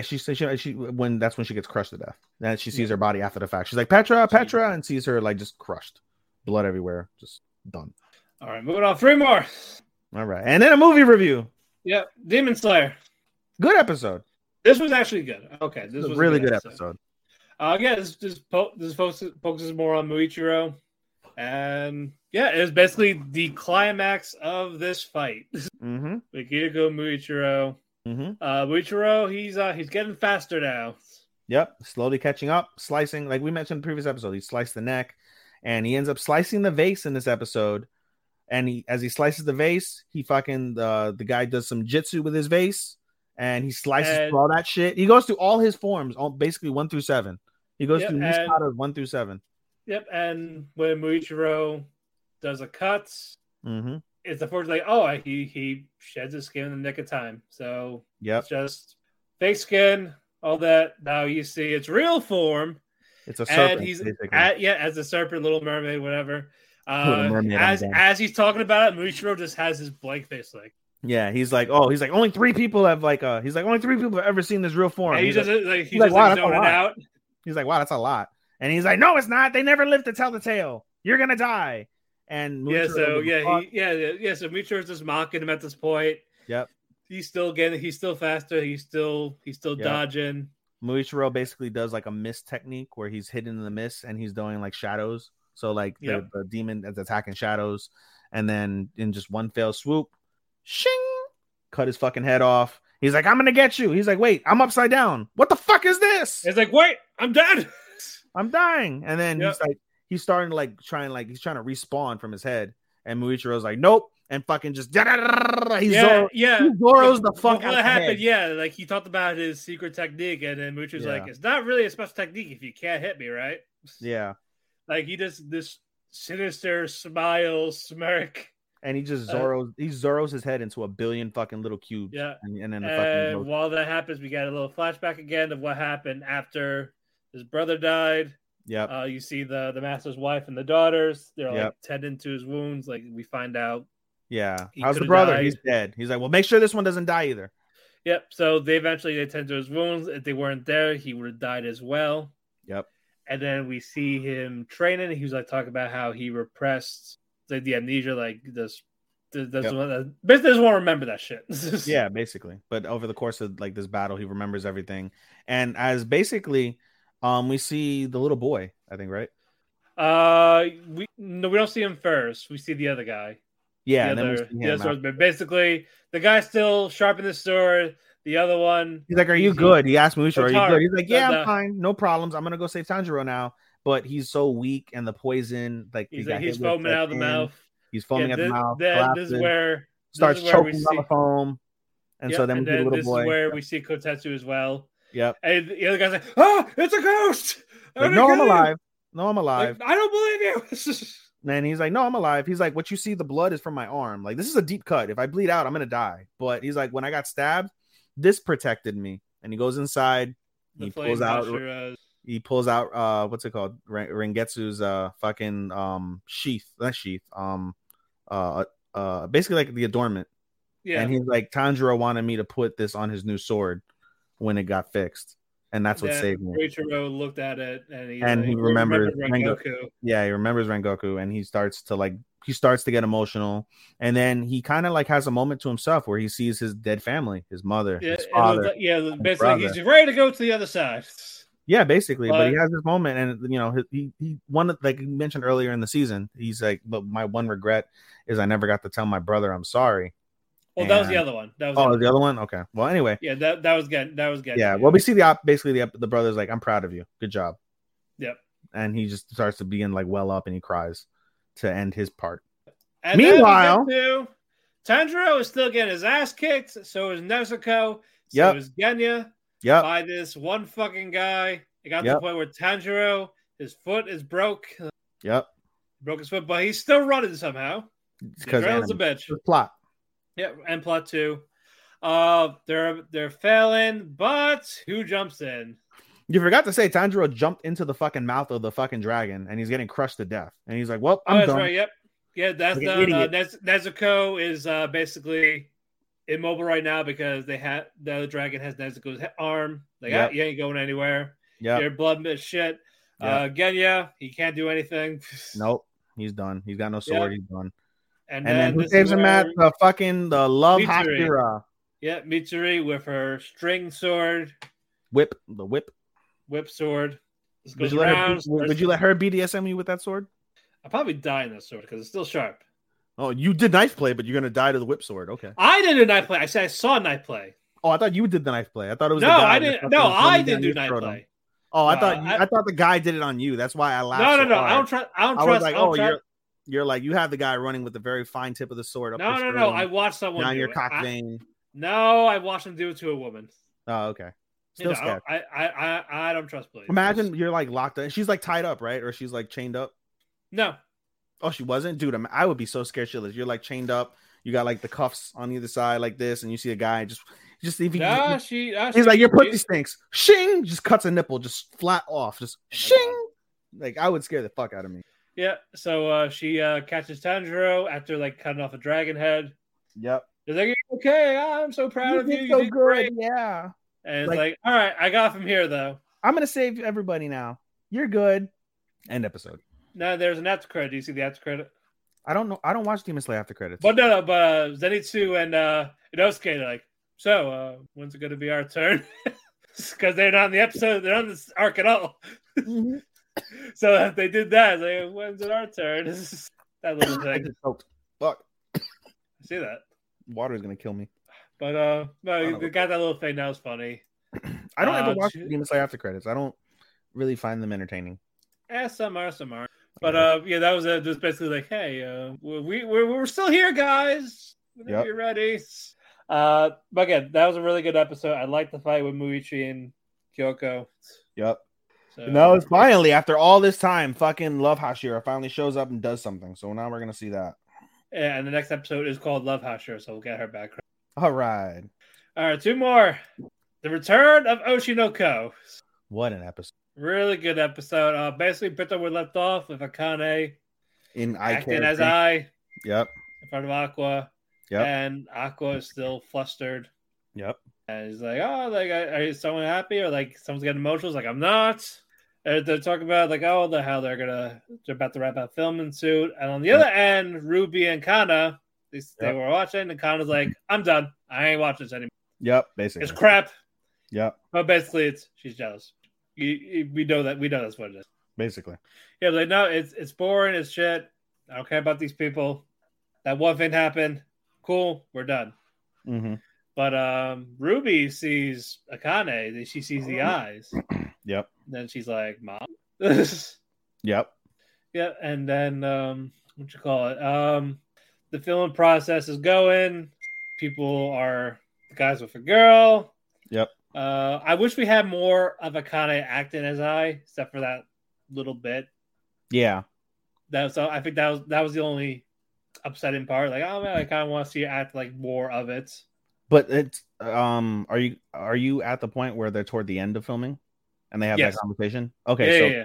That conversation basically Aqua asks asks what's her face?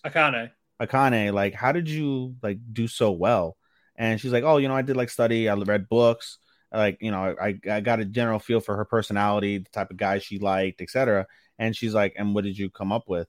And he's like, oh, like, I get the gist that she had a child secretly and nobody ever knew. And Aqua's eyes go from white to black real quick. It's like, how is she? Yeah, this? He's stunned. Yep. And actually, before we're skipping a bit because we skipped a bit. Yeah, basically, Kana's on her way to school. Yep. And Aqua goes to her, is like, hey, you want to skip school? And then Kana like lights up, like her eyes lit up. Of course. Yeah, and it's like basically, oh, we're gonna go to the busiest part of the city, something like that. We're in school uniform, so we could probably get away with it, but nope. They're at the park playing catch. Yep, playing catch. And she's like, "You're weird. Out of all the things that I can expect a young boy and young girl to do, playing catch is not one of them." Yep, but they're trying to play catch, all right. Yep. If you catch my drift. But they get into this, and then fucking Kana asks Aqua's like, "So, what's your ideal girl?" Older, like, younger, like older, younger, like pretty, all this. Mm-hmm. It's it's normal for like someone around my age, but someone a little older. And then Kana's like I'm a second year, he's a first year. Yeah, but you also realize Akane is also second year. So it's like, fuck. So she like threw the ball hard. Hey, good throw. Yeah. Yeah, but Kana's like, oh, maybe I'll be the first idol to throw the ball at a baseball game sometime or something like that. Yep. And then we get to the filming is wrapping up. The people do their confessions to one of the other girls. Yep. They're both rejected. Yeah, both of them were rejected, but when it came to Aqua and Akane, Aqua kisses her. Yeah, and he talks, and her false is like, I could use her. Yeah. He's like, I don't see her as a woman, but no, but we back up real quick. The reason why he feels that way is because he has that conversation with Akane. With Kana, and it's a very interesting conversation because he basically uses it to reaffirm, like, I don't see her as a woman. Like, I don't see Akane as a woman, but I see her as like somebody that I can use. And as he does that, he leans over and they make out on camera. Yep, they're the only couple that did in this one. Yep, and everybody's shocked. Everyone's like, "Oh my god!" And Kana is up. She sees the final episode, and she's just bawling, crying, like the man that she loves is just kissing another woman in front of him on like national TV. So she'll go yandere next, basically. And then we get to the after party. Yep, they're all having there's drinks. They're all talking. Yep. Normal drinks. They're not drinking alcohol because they're only. But everyone else is. But yep, all the adults are drinking. Yep. Aqua steps outside. No, you're skipping ahead. Aqua goes over to Akane and was like, "Hey, like Akane speaks to Aqua and she's like, what are we gonna do about our situation?" Yeah, so he's like, "What?" He's like, "What?" Oh, and he's like, "Oh, it's not filmed. Like, it's not aired yet. It's like it's." But no, but she's like, listen, she's like, I'm not dumb. I know you don't see me as a woman. And he's like, I'm not dumb. And he's like, you're right. I don't see you in a romantic way. She's like, I'm not interested in you in a romantic way, but I am interested in you as an actress. And that still makes her kind of happy. And they basically come to an agreement, like they're gonna have like a working boyfriend-girlfriend relationship. Like on camera, they're together, but they're not like that. But everyone is basically, so basically they agree, they have that agreement. Then he steps outside. Yeah, but before that though, she actually talking to Aqua. Was like, remember when Yuki rejected a guy? Well, now they're dating after that, and they're like, what? Together, yeah. But like, that's why they did it, like for the show. Yep, because it worked for the TV.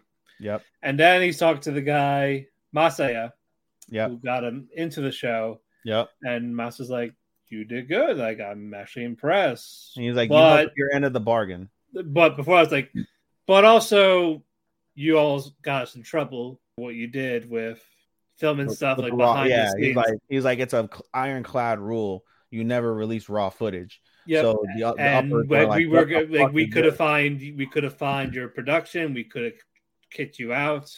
And he's like, I did everything according to the contract. He did according to the contract. As long as it's an official social media account of someone, it's okay. Yeah. And he's like, you're screwed, aren't you? And he's like, maybe. That was a nice go back and forth. Yep. So I actually like it. I hope we do see more. Something before you continue, there's a piece that I wanted to highlight also that's significant in the Kana catch thing with Aqua. Aqua, when Kana's having this conversation with him, Aqua has a moment to himself as he looks at the ball into the sun. And he said, he basically says that, like, as a normal human, you grow your feelings for women and your, puberty and things like that come based off of your natural progression. Because I'm reincarnated, my natural progression, it goes kind of backward, where like he had all of his like mental capacities. That's why he didn't want to suck on Ai's tit, because of the fact that he recognized Ai as like, a patient and like a normal woman, not his mother, things like that. But now it's kind of going in reverse, where he's like, listen, I'm a high school boy too, but he has like the self-realization. He's like, Aqua Hoshino and me being his like previous life, the line between the two is slowly disappearing, which is very potent to like acknowledge from that standpoint. Anyway, so we go back, fast forward. So I just wanted to make sure we highlighted that point. Yeah. Now we can go back to the conversation with him. Yeah, and basically, he says, "All right, like I'll tell you what you need to know. So I'll take it for yep." So and then Aqua's like, I'll keep my schedule open. Yeah. Yep. And now they go back inside. They have the conversation. You're right. And then on top of that, when everything leaves, everybody leaves their own separate ways. But except for Aqua and Mem. Yep. And then they're talking a bit, and then you see Mem talk about how upset she is that it's actually done because she actually liked. Yeah. Well, no. At first, she was like, "Oh, she's like, all right, so what's up with you and Akane?" Like, she's like, "Oh, well, it's just a work relationship," and she's like, "That's how it starts out. Don't worry, you'll come to like her." And he's like, "All right, whatever." Yeah. Then he gets like starts blushing a little bit when she's like, "You loved when she played I," and she's like, "No," and then she's like, "I'm gonna tell you something. Keep it between us. I wanted to be because what's his face? Aqua's like, hey, I see you love B Comanche. That was before your time. Why is that? And he's like, I'll tell you something, keep it between us. I wanted to be an idol, but things happened and I gave up on that dream, and I'm doing well as a YouTuber. And then so Aqua's like, so why don't you come join with me B then? Comanche? And she's like, quit joking. And you see, like, serious, like, no, like they're looking for another person. Yeah, quit joking. You don't mean that. Just dead stare in her eyes. And then the episode ends with her eyes turned galactic. Not like the stars, but regardless, if you notice, the main characters kind of had that moment where she had a galactic eye. You have Eye, obviously, with the eye, and now you have Mem with a galactic eye now too. Yep. So that was really good. Hell yeah, that was a really great episode. All right, one more show. All right, Hell's Paradise. Good episode. No, great battle scene. This is one of the better episodes that they've done. It is. No, it is. I agree. But yeah, that was just basically Hoko, the tree, basically told them everything they needed to know. Yep. And Gabimaro's like, I can't afford to wait. Fuck this. Yep. Basically, the other executioner, not Sagiri, the other one, was in charge of him. Yep. Senta. Fell asleep. Yep. He passed it out. Gabimaro's like, everyone's asleep. I kind of got the gist of where I have to go. I'm going. Yep. So he starts running, and someone goes with him, unbeknownst to him. We'll get to that, but he's been walking, and you see her trailing fairly early on, and then you see her. Yeah. So I'll bring it. I was gonna bring up when that thing happened. Excuse me. Okay. Yeah. But as he's walking, he sees all these like trees, like in a praying stance, and he hears the chants. Yep. And he's like, "What the fuck?" And but he goes like, and they're not attacking him. Yeah, they're still like they don't move or anything. And we get an explanation with that from Tree-kun later. We'll get that later. Yep. And basically, he's like, I should probably turn back, but he's like, nope, marching ahead. Yep. He sees the gates. And he like talk about how it's like made by a man, something like that. Yep. And who's behind him? One of the fucking gods. Jujin. Jujin, yeah. The one that killed Tenza. Yep. So Gabimaru turns out bam hits. Yep. Hits it. And it's like twisted the neck.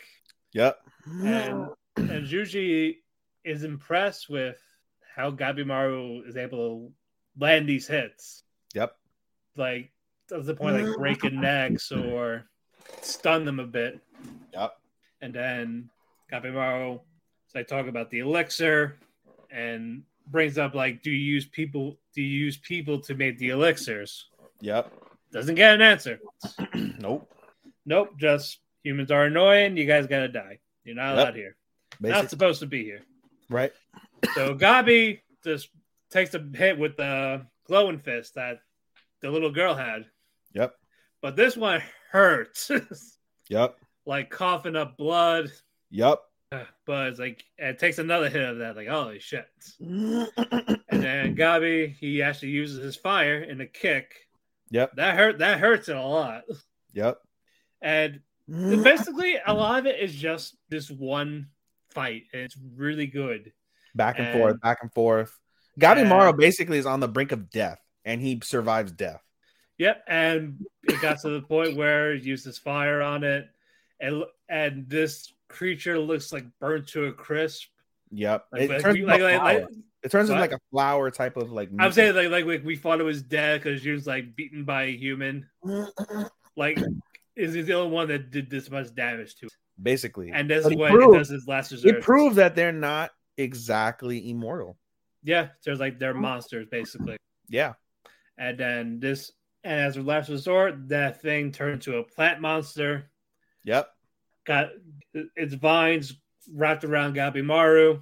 Gabimaru's literally on the brink of death. Literally, and he remembers something his sensei said.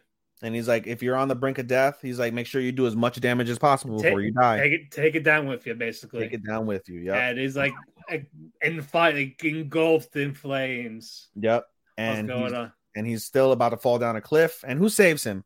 May, the little girl. The little girl basically puts up a shield saves him as they fall down. And they bounce down. And even the plant god is like, May, what are you doing? Yep. So there's a bigger, higher purpose for May as well. So we'll get to them later. Yeah. So they're down in the cliff to be determined, basically. Yep. And Sagiri and the whole crew. Hey, where's Gabimaru? And Sensa's like, sorry. I fell asleep. He ran off. I didn't know. Yep. I know he wanted to run. I should have stopped him, but I just passed out.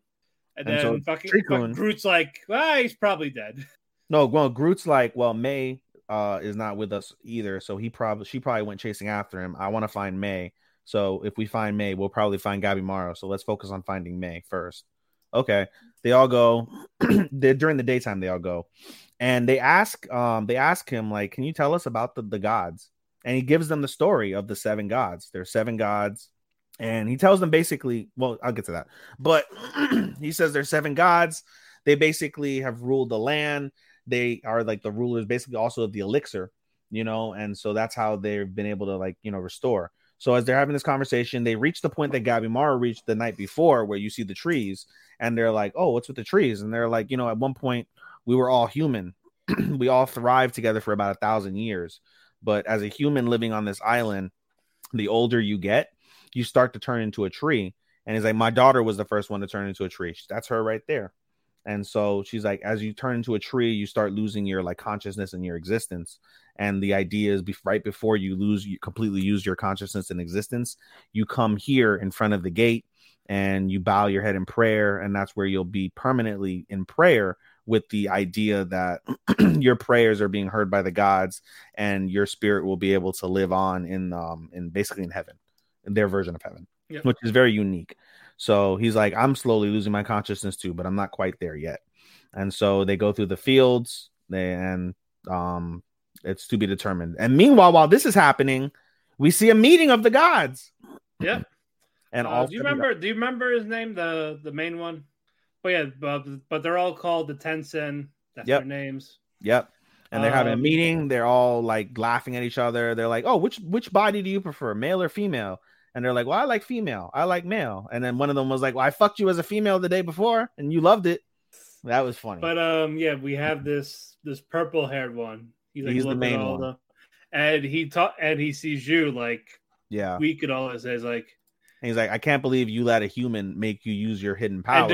And just attacked him. It just no, it was one of the other guys that attacked him first. And then he told the other guy, like, no one can attack him but me because I'm the leader. And then does like, did you kill him? And he's like, yeah. But he says that kind of reluctant, hesitantly, because he didn't die. Yeah. And meanwhile, while this is happening, well, no, we'll get to that again. Yeah, we'll get to that a bit, but talk about how these humans are a lot more dangerous than the previous times. Yep. And they could be alive, and someone is. Yep, the fucking blonde. Chobe, yeah. He managed to climb out. I think his brother died. Yeah, the brother's dead. He's alive. Yeah. And then we see Shion and the other girl wandering around as well. Yep. Everyone's going on, and then we get to Gabimaru. But you forget they have the elixir. They're like, they're all drinking it. They drink the elixir. The Jujin turns back into his normal form. He's recovered basically with the elixir.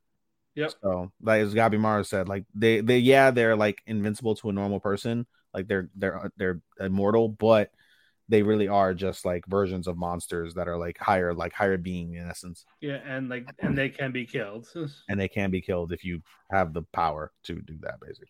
So, and Gabimaru seems like he does. Yep. And now we see Gabimaru. Yeah, that was it. That was it. That was how. No, well, there's a little bit more to that. So you see Gabimaru there, and he's like, "Fuck!" He's all fucked up. He sees May there, and he realizes May saved him. So they're at the bed of a river, basically. And as they are there, they come across the tall dude and the other Sainome. Yeah, I forgot their names, but Executioner Criminal was like, "Hey, guy!" Like, yeah, you look like shit, guy.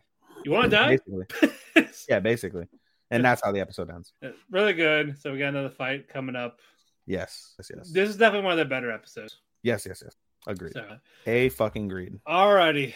You ready for the main event? Yes, I am. Yeah, I don't think they did either. Unless they did because what's it called? Groot had mentioned all their names. Okay, but we still didn't know which one was what. No, well, he named them and he showed the faces, and like you kind of get the gist of it, but it was very quick. You'd have to have like paused it and wrote it down or something like that. But they're named very briefly, so the names are in existence in this universe. We just Matt and I don't recall. Yeah, because we watched it at the day of. So yeah, all right. But now the main event time. This is a movie. Well, two movies. It's a dual concept movie. Yeah, parallel worlds type of thing. Yes. One is To Ever You I've Loved Before, and the other one is To Me, the One Who Loved You. Basically, as we said, this is about parallel worlds, and the ending is different depending on how you watch them. It's one of those you watch one, watch the other, and vice versa. And I really want to thank and shout out Chris. Chris is the one who told me back when you were when you were having your issues with Rain, is what he said. Yeah, that's the main character. Yeah, okay. So Chris is the one while you were having your issues with fucking Elon Musk's internet. Yep. We had a brief conversation over the text, and he's like, when are you guys going to talk about the movie? And I was like, well, Matt and I need to watch the movie. And he's like, I need to let you know. Like around like an hour and 14 minutes or so, there's a spoiler in each movie, give or take, and you'll want to skip that because it ruins the other movie. So with that in mind, the original concept was you were going to watch Blue to Pink. We'll call them right now, instead of like the long titles, we're going to call one Blue, one Pink.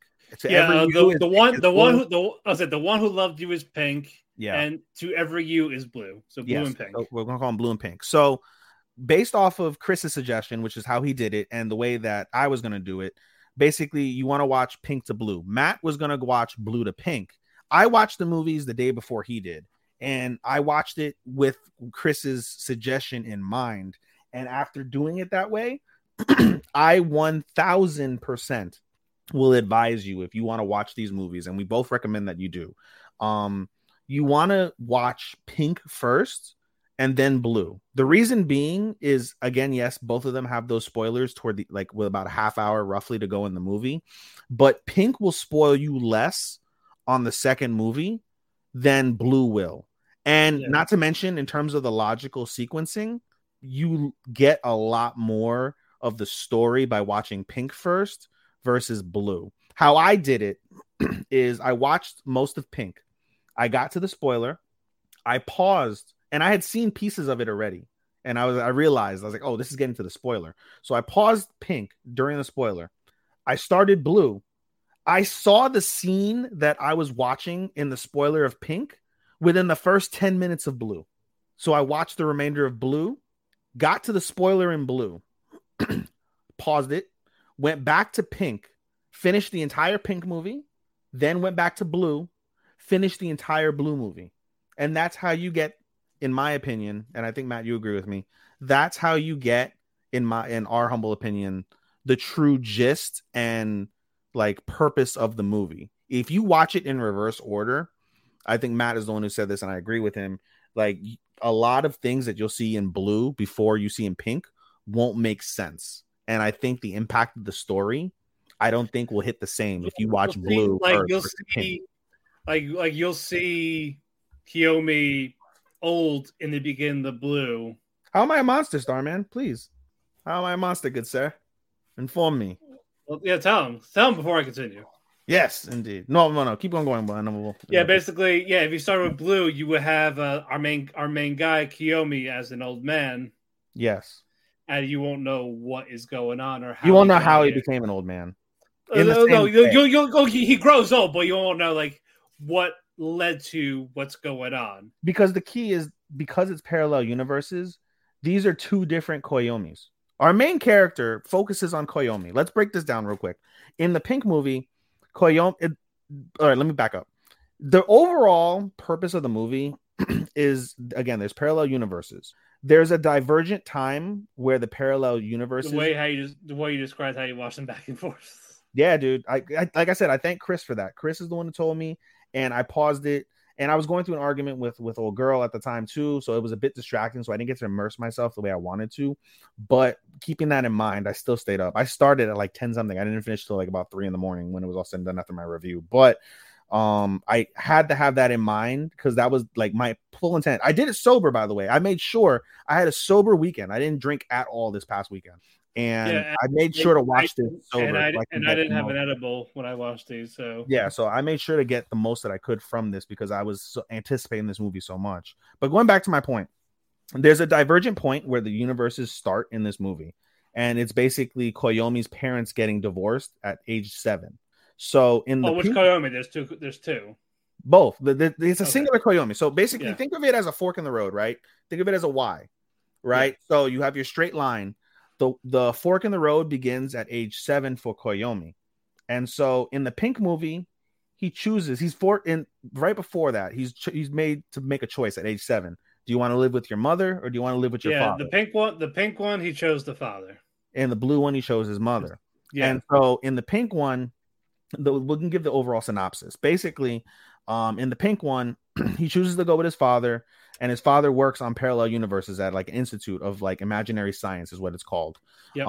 And over the course of time, he falls in love with a girl named Shiori. And over that same course of time, his father ends up dating her mother. And one day, as they've grown close and as they've come to both realize their feelings in a way, that's when they find out, oh, we're getting married. And so, they don't like that. No, but they're young. They don't realize that it's okay. And the parents never took their ideas into consideration. So their idea was to go to an alternative world where they can be married. And so they managed to achieve that. But disaster strikes Shiori. And because basically in that world, both of their parents were not divorced. Exactly. But like I said, disaster strikes Shiori. And so unbeknownst to them, because this is still like uncharted territory, unbeknownst to them, if you die while in a parallel universe, you basically go brain dead. Yeah. And so the entire story of Pink is how to restore Shiori to a point where she doesn't die. That's the entire gist of the movie. I don't want to go into. We're not doing spoilers. We're not going to spoilers. We'll do our best not to do spoilers. Meanwhile, in blue, Koyomi goes with his mother. Koyomi has a boring, sad life. He doesn't have any friends because he's the smartest kid in school. He tries really hard to like try and get friends, but nobody really talks to him. And one day, a girl in his class, Kazune, comes over and says, "Hey, we're together in another world." And turns out she was fucking with hers. But over the course of time, they end up being together. And the main gist of that movie is them living an entire life together. They end up getting together. They end up getting married, and they live an entire life together. Yeah, because in Pink, they're together, but in a different way. They're colleagues. Yeah, they are colleagues because basically, Kiyomi he's taken over his father's research, wants to. All this time, even though she's physically dead, because I got brain dead, but basically, dies. Yep, and she's like, "Okay, fine." What? I said that's not a spoiler. No, and then basically says, "All right, you need an assistant," which is Kazune, and in this one, they're rivals. Yeah. Like, every time I try to step up, you are always ahead. You got like you didn't go to school properly. You just got the job right away. Yeah, and all this. So basically, one movie is it's the story when it breaks down is one boy, two girls, two distinct stories that intertwine to make a complete picture after 3 hours worth of viewing. And the main things I really want to highlight that I loved about this movie is it touches on different aspects. First off, it touches on the science of parallel universes, which is really unique and cool, and it's a good concept. The entire principle of having the dual split movie is a wonderful concept that I've never seen before, and I absolutely found awesome despite the confusion and the way they did it. But no, it touches on again that like parallel universe scientific aspect, and then it covers more of the emotions. It covers obviously the love story, two shows that are basically focused on the romance as like a key like baseline for the movie. It covers on loss. It covers on how to deal with loss, and it covers the idea, and it's brought up many times in the movie. If you could go back somewhere to another world and be with the thing or person or animal that you lost, would you do that? If you do that, it touches on the consequences of doing so. Yeah. And then it also touches on just dealing with that was mostly in the pink, the dealing with loss and just how Kiyomi spent his whole life, even despite Shiori basically saying this is not what I want. He still does it. And the final thing that it touches on is like overall life. And that's what Blue touches on, because you see the progression of a complete marriage from start to finish, from beginning to death. Yeah, and those had trials and tribulations with. And the ups and downs, the trials and tribulations, the beauty of seeing growth, growing from, children in school to lovers to married to being grandparents, to being parents, to being grandparents, and ultimately finishing off in the way that they finished off. So it covers on many facets of life that go beyond just the overall principle of the baseline. And I find that in its own way, the way that they managed to intertwine it, when you watch it the way that Matt and I suggested, you really see the overall picture of how two divergent worlds come together to make a singular endpoint, where you have like, all right, let me back up because I'm probably going to confuse people. You start off with a singular path, you split in either direction, and even though that direction is two different lives, the end point of that divergence is a unified like existence, I feel.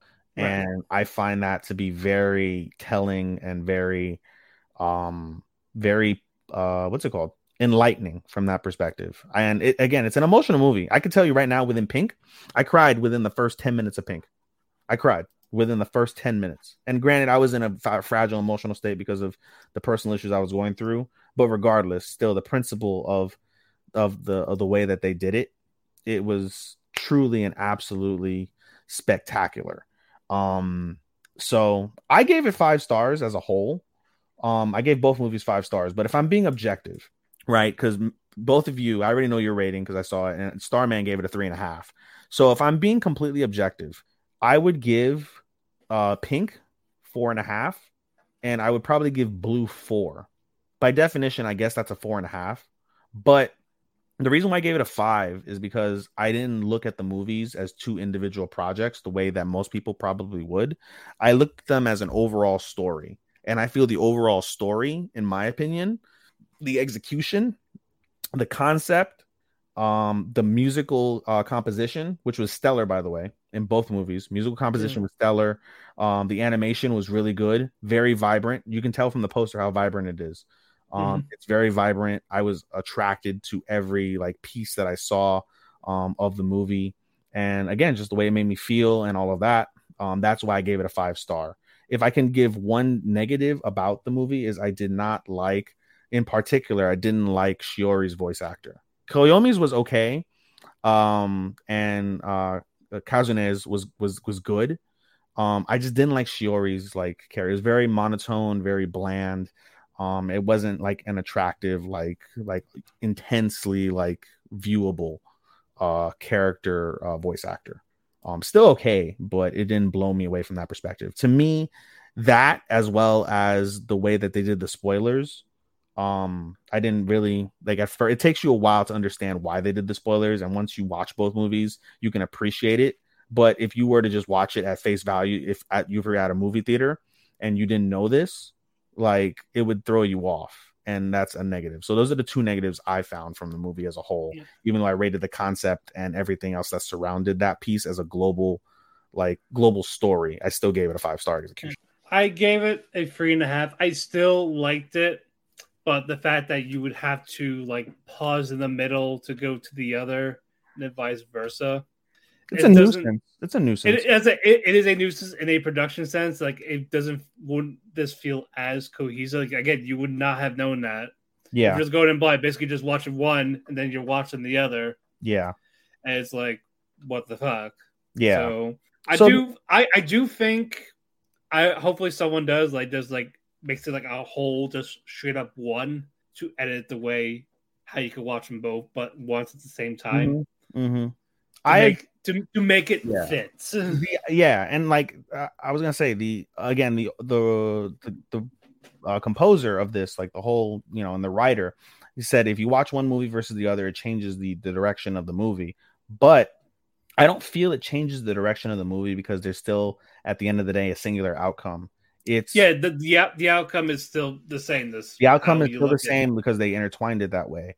It's the understanding of the outcome. No, I didn't start, man. I actually watched Pink all the way through and then Blue. No, I'm the one that, because of Chris's suggestion, I literally watched it, paused it, watched it, paused it, went back, watched it, went back, watched it, got the entire gist of it. Yeah, it's just more of, you wouldn't know that unless someone else did it. If you just look at the first time thing, it's I agree with very confusing for people. Yeah, I agree with Matt, and I agree with your point as well. Like, they should, if you're gonna do this execution, it should be singular, where there's no sort of. I don't mind it. I just wish someone did that as like an edit. I probably wouldn't mind that. So like, I want to see how they saw it, like how like it should be watched, not just all the way through. I did no one watch Pink to Blue. Originally, Matt was gonna do Blue to Pink, but I told him, I was like, you won't get the same value doing that. And if you want to watch this to get the full value, I feel like I would have watched it this way. I feel like I would have got the same ending regardless. I feel like it would have been a little more confusing if I did Blue to Pink, because it's like all of a sudden they're talking about Shiori, like, who the fuck is Shiori? Because you don't really know of her till near the end of Blue. Yeah, the ending. The reason why you need to watch Pink to Blue is because Pink, especially the end of Pink, wouldn't that defeat the purpose of what? Because again, it was more, why did no one watch Blue then Pink? People did, but I went based off of the audience that had seen it before me and gave me the suggestion. So I want, again, at the end of the day, sure, it doesn't do the natural, like, let me phrase that. It's not, you don't watch the movie in its natural meaning, but I didn't care to watch the movie in the natural meaning. I cared to watch the movie so I can get the story. That's why I went through the trouble of doing what I did, because I wanted to understand the fullest picture I possibly could. And using Chris's advice, I went ahead and I managed to accomplish that. And that's why I had advised Matt, like, listen, if you want to do it your way, you can do it your way. But I'm telling you right now, you're not going to get the same satisfaction and the same understanding of the movie if you do it the way that we intended to do it in the first place. And I think Matt, not speaking for Matt, but I am pretty confident in saying that when it comes to, stuff that he watches, you care much more about understanding and being able to, like, cohesively thrive with that knowledge within that, like, subsector. Well, you know what? We could just do it like that. Blue to Pink. I'm not doing Blue to Pink again because, like I said, it's within the first 5 minutes, like, you're like, what the fuck? And then, like I said, after watching the beginning of the spoiler in Blue, when I got to that point, Blue literally tells you more or less, without dialogue, almost the entire story you get from Pink. It literally will tell you from start to finish, more or less, without that final finish. It tells you the entire story, and you're like, huh? It doesn't hit the same. Now, when you watch it from Pink to Blue, and you do it that way, that you get a better projection of the story, and there's less that's spoiled. When you watch Pink spoiler, you're going to basically see the gist of the movie without understanding the background to that point. When you watch Blue's spoiler, you can connect the dots on almost everything that you're going to see in Pink without failure, in my opinion, without the dialogue, which is heavy. That's heavy in terms of the perspective of, like, all you got to do is just basically read a fucking Wikipedia on it, and you'll be able to put the mental pictures of what you saw to the Wikipedia, and it would make all the sense in the world. And you could do that from Pink to Blue, but I feel it won't hit the same as if you did that in the opposite direction. But we'll keep going. I was not a fan of the voice actors at all. Yeah. There were times where Kiyomi did sound just as lifeless, especially as a young adult. Because especially he was crying to his father and Yori's mother. I think it's because of the fact that he takes fault in what happens to Shiori, and I wouldn't call him lifeless. I think it's because I was saying like this, how he cried. It sounded like a really weak, emotionless cry. I'm talking about the actor. I'm talking about the actor, the actual actor. Yeah. Okay, not the character. I'm thinking of the way that the actor. No. I was able to try. The character is fine, but I get your point. Yeah, the character is fine. Just how the voice portrayed it. Yeah, is like yeah. And I actually liked Kazune more than Shiori. I did too. Like it made it seem like it was the focus was Shiori, but I cared more about Kazune. But with Kazune, when you watch both movies at the end of the day, Kazune is the fulcrum to what happens in the finale.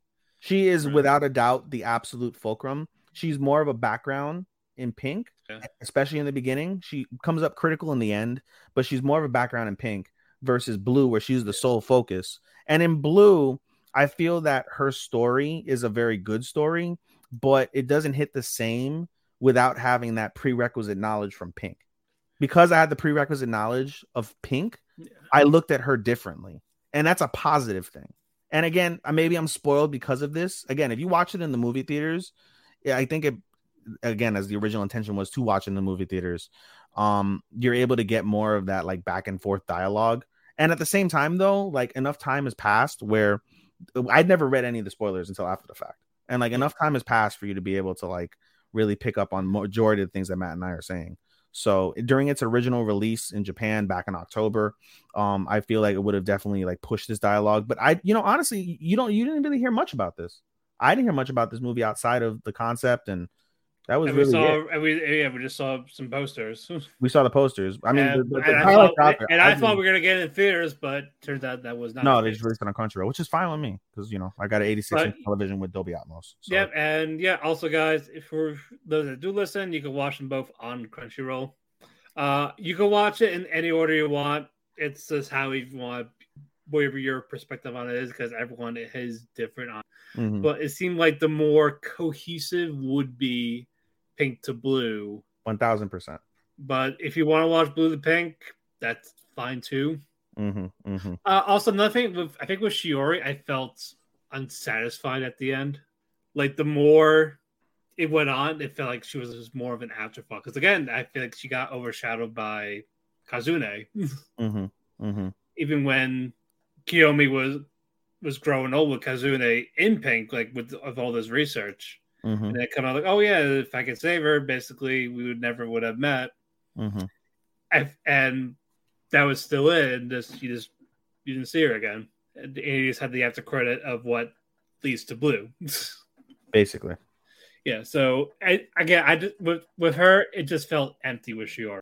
But I wish there was like a better conclusion to that, or something that did end up with I said, I agree with your point. As two standalone movies, I'd give them like 4.25 and 4, respectively.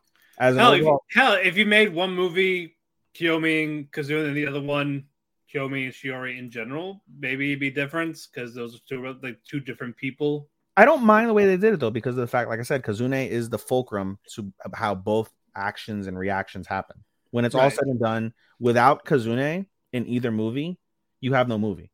Right. You have literally no movie with Blue. And I say like an actual ending with Shiori somehow, like an actual, maybe like a happy ending or something. I don't know. I would agree with your point, except for the fact that I feel that I kind of appreciate the aspect, because you find this in real life when it comes to somebody that you've dated in the past, where you can have all the feelings and desires and hopes and wishes and ideas and just, plans for someone, and they just don't work out. And there's times in that life when you find another prospective partner where something may remind you of them. And, most times it leads to nothing. But as someone like myself who holds on to the past very dearly, which is a fault of mine in my dating life, I do hold on to my past. Sometimes it's good. Most of the time it's bad. But there's something to that effect where you can look back and you can think of the what ifs. I'm one of those people that will constantly think of the what ifs. Like I will picture, which is really fucked up to say, but I will picture the life that I'm living with a female that I'm with now.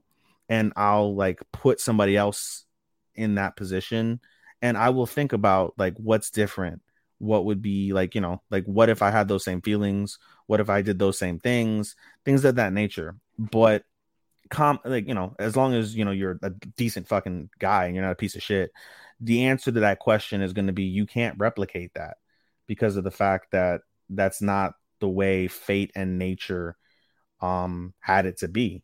And no matter how much you perhaps desired to be with that person, it really speaks to the natural like laws of existence that are unknown to us, that really, you know, give you that proper like understanding of this is just the way that things were meant to be.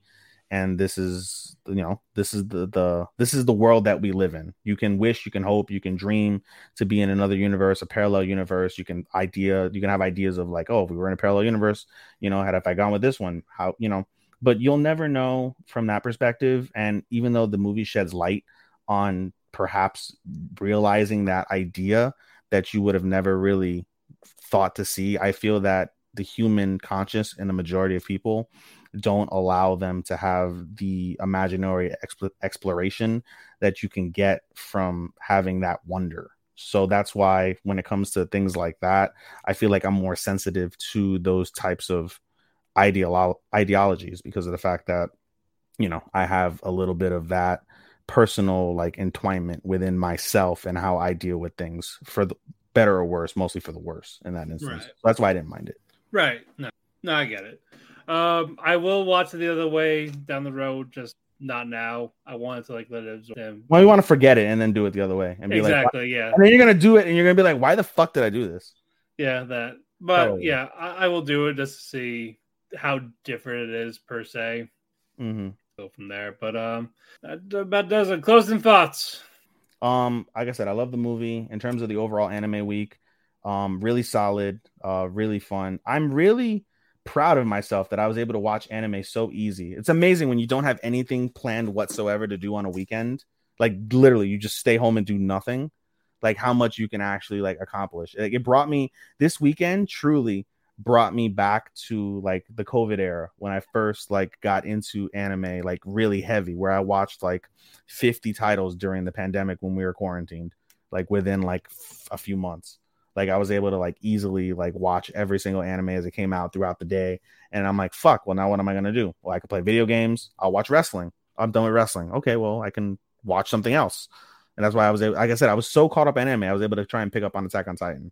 So my closing thought for the week is I wish every weekend was like that, but have a life. And that's going to come to an end come Friday when I go to Forbidden Kingdom here in Orlando. So right, that is what it is. But no, solid week. We're closing out strong. I'm very much anticipating the rest of the season. We have approximately 3 weeks to go. Thankfully, 3 to 4. Thankfully, we got some wrapping up next week when we come back.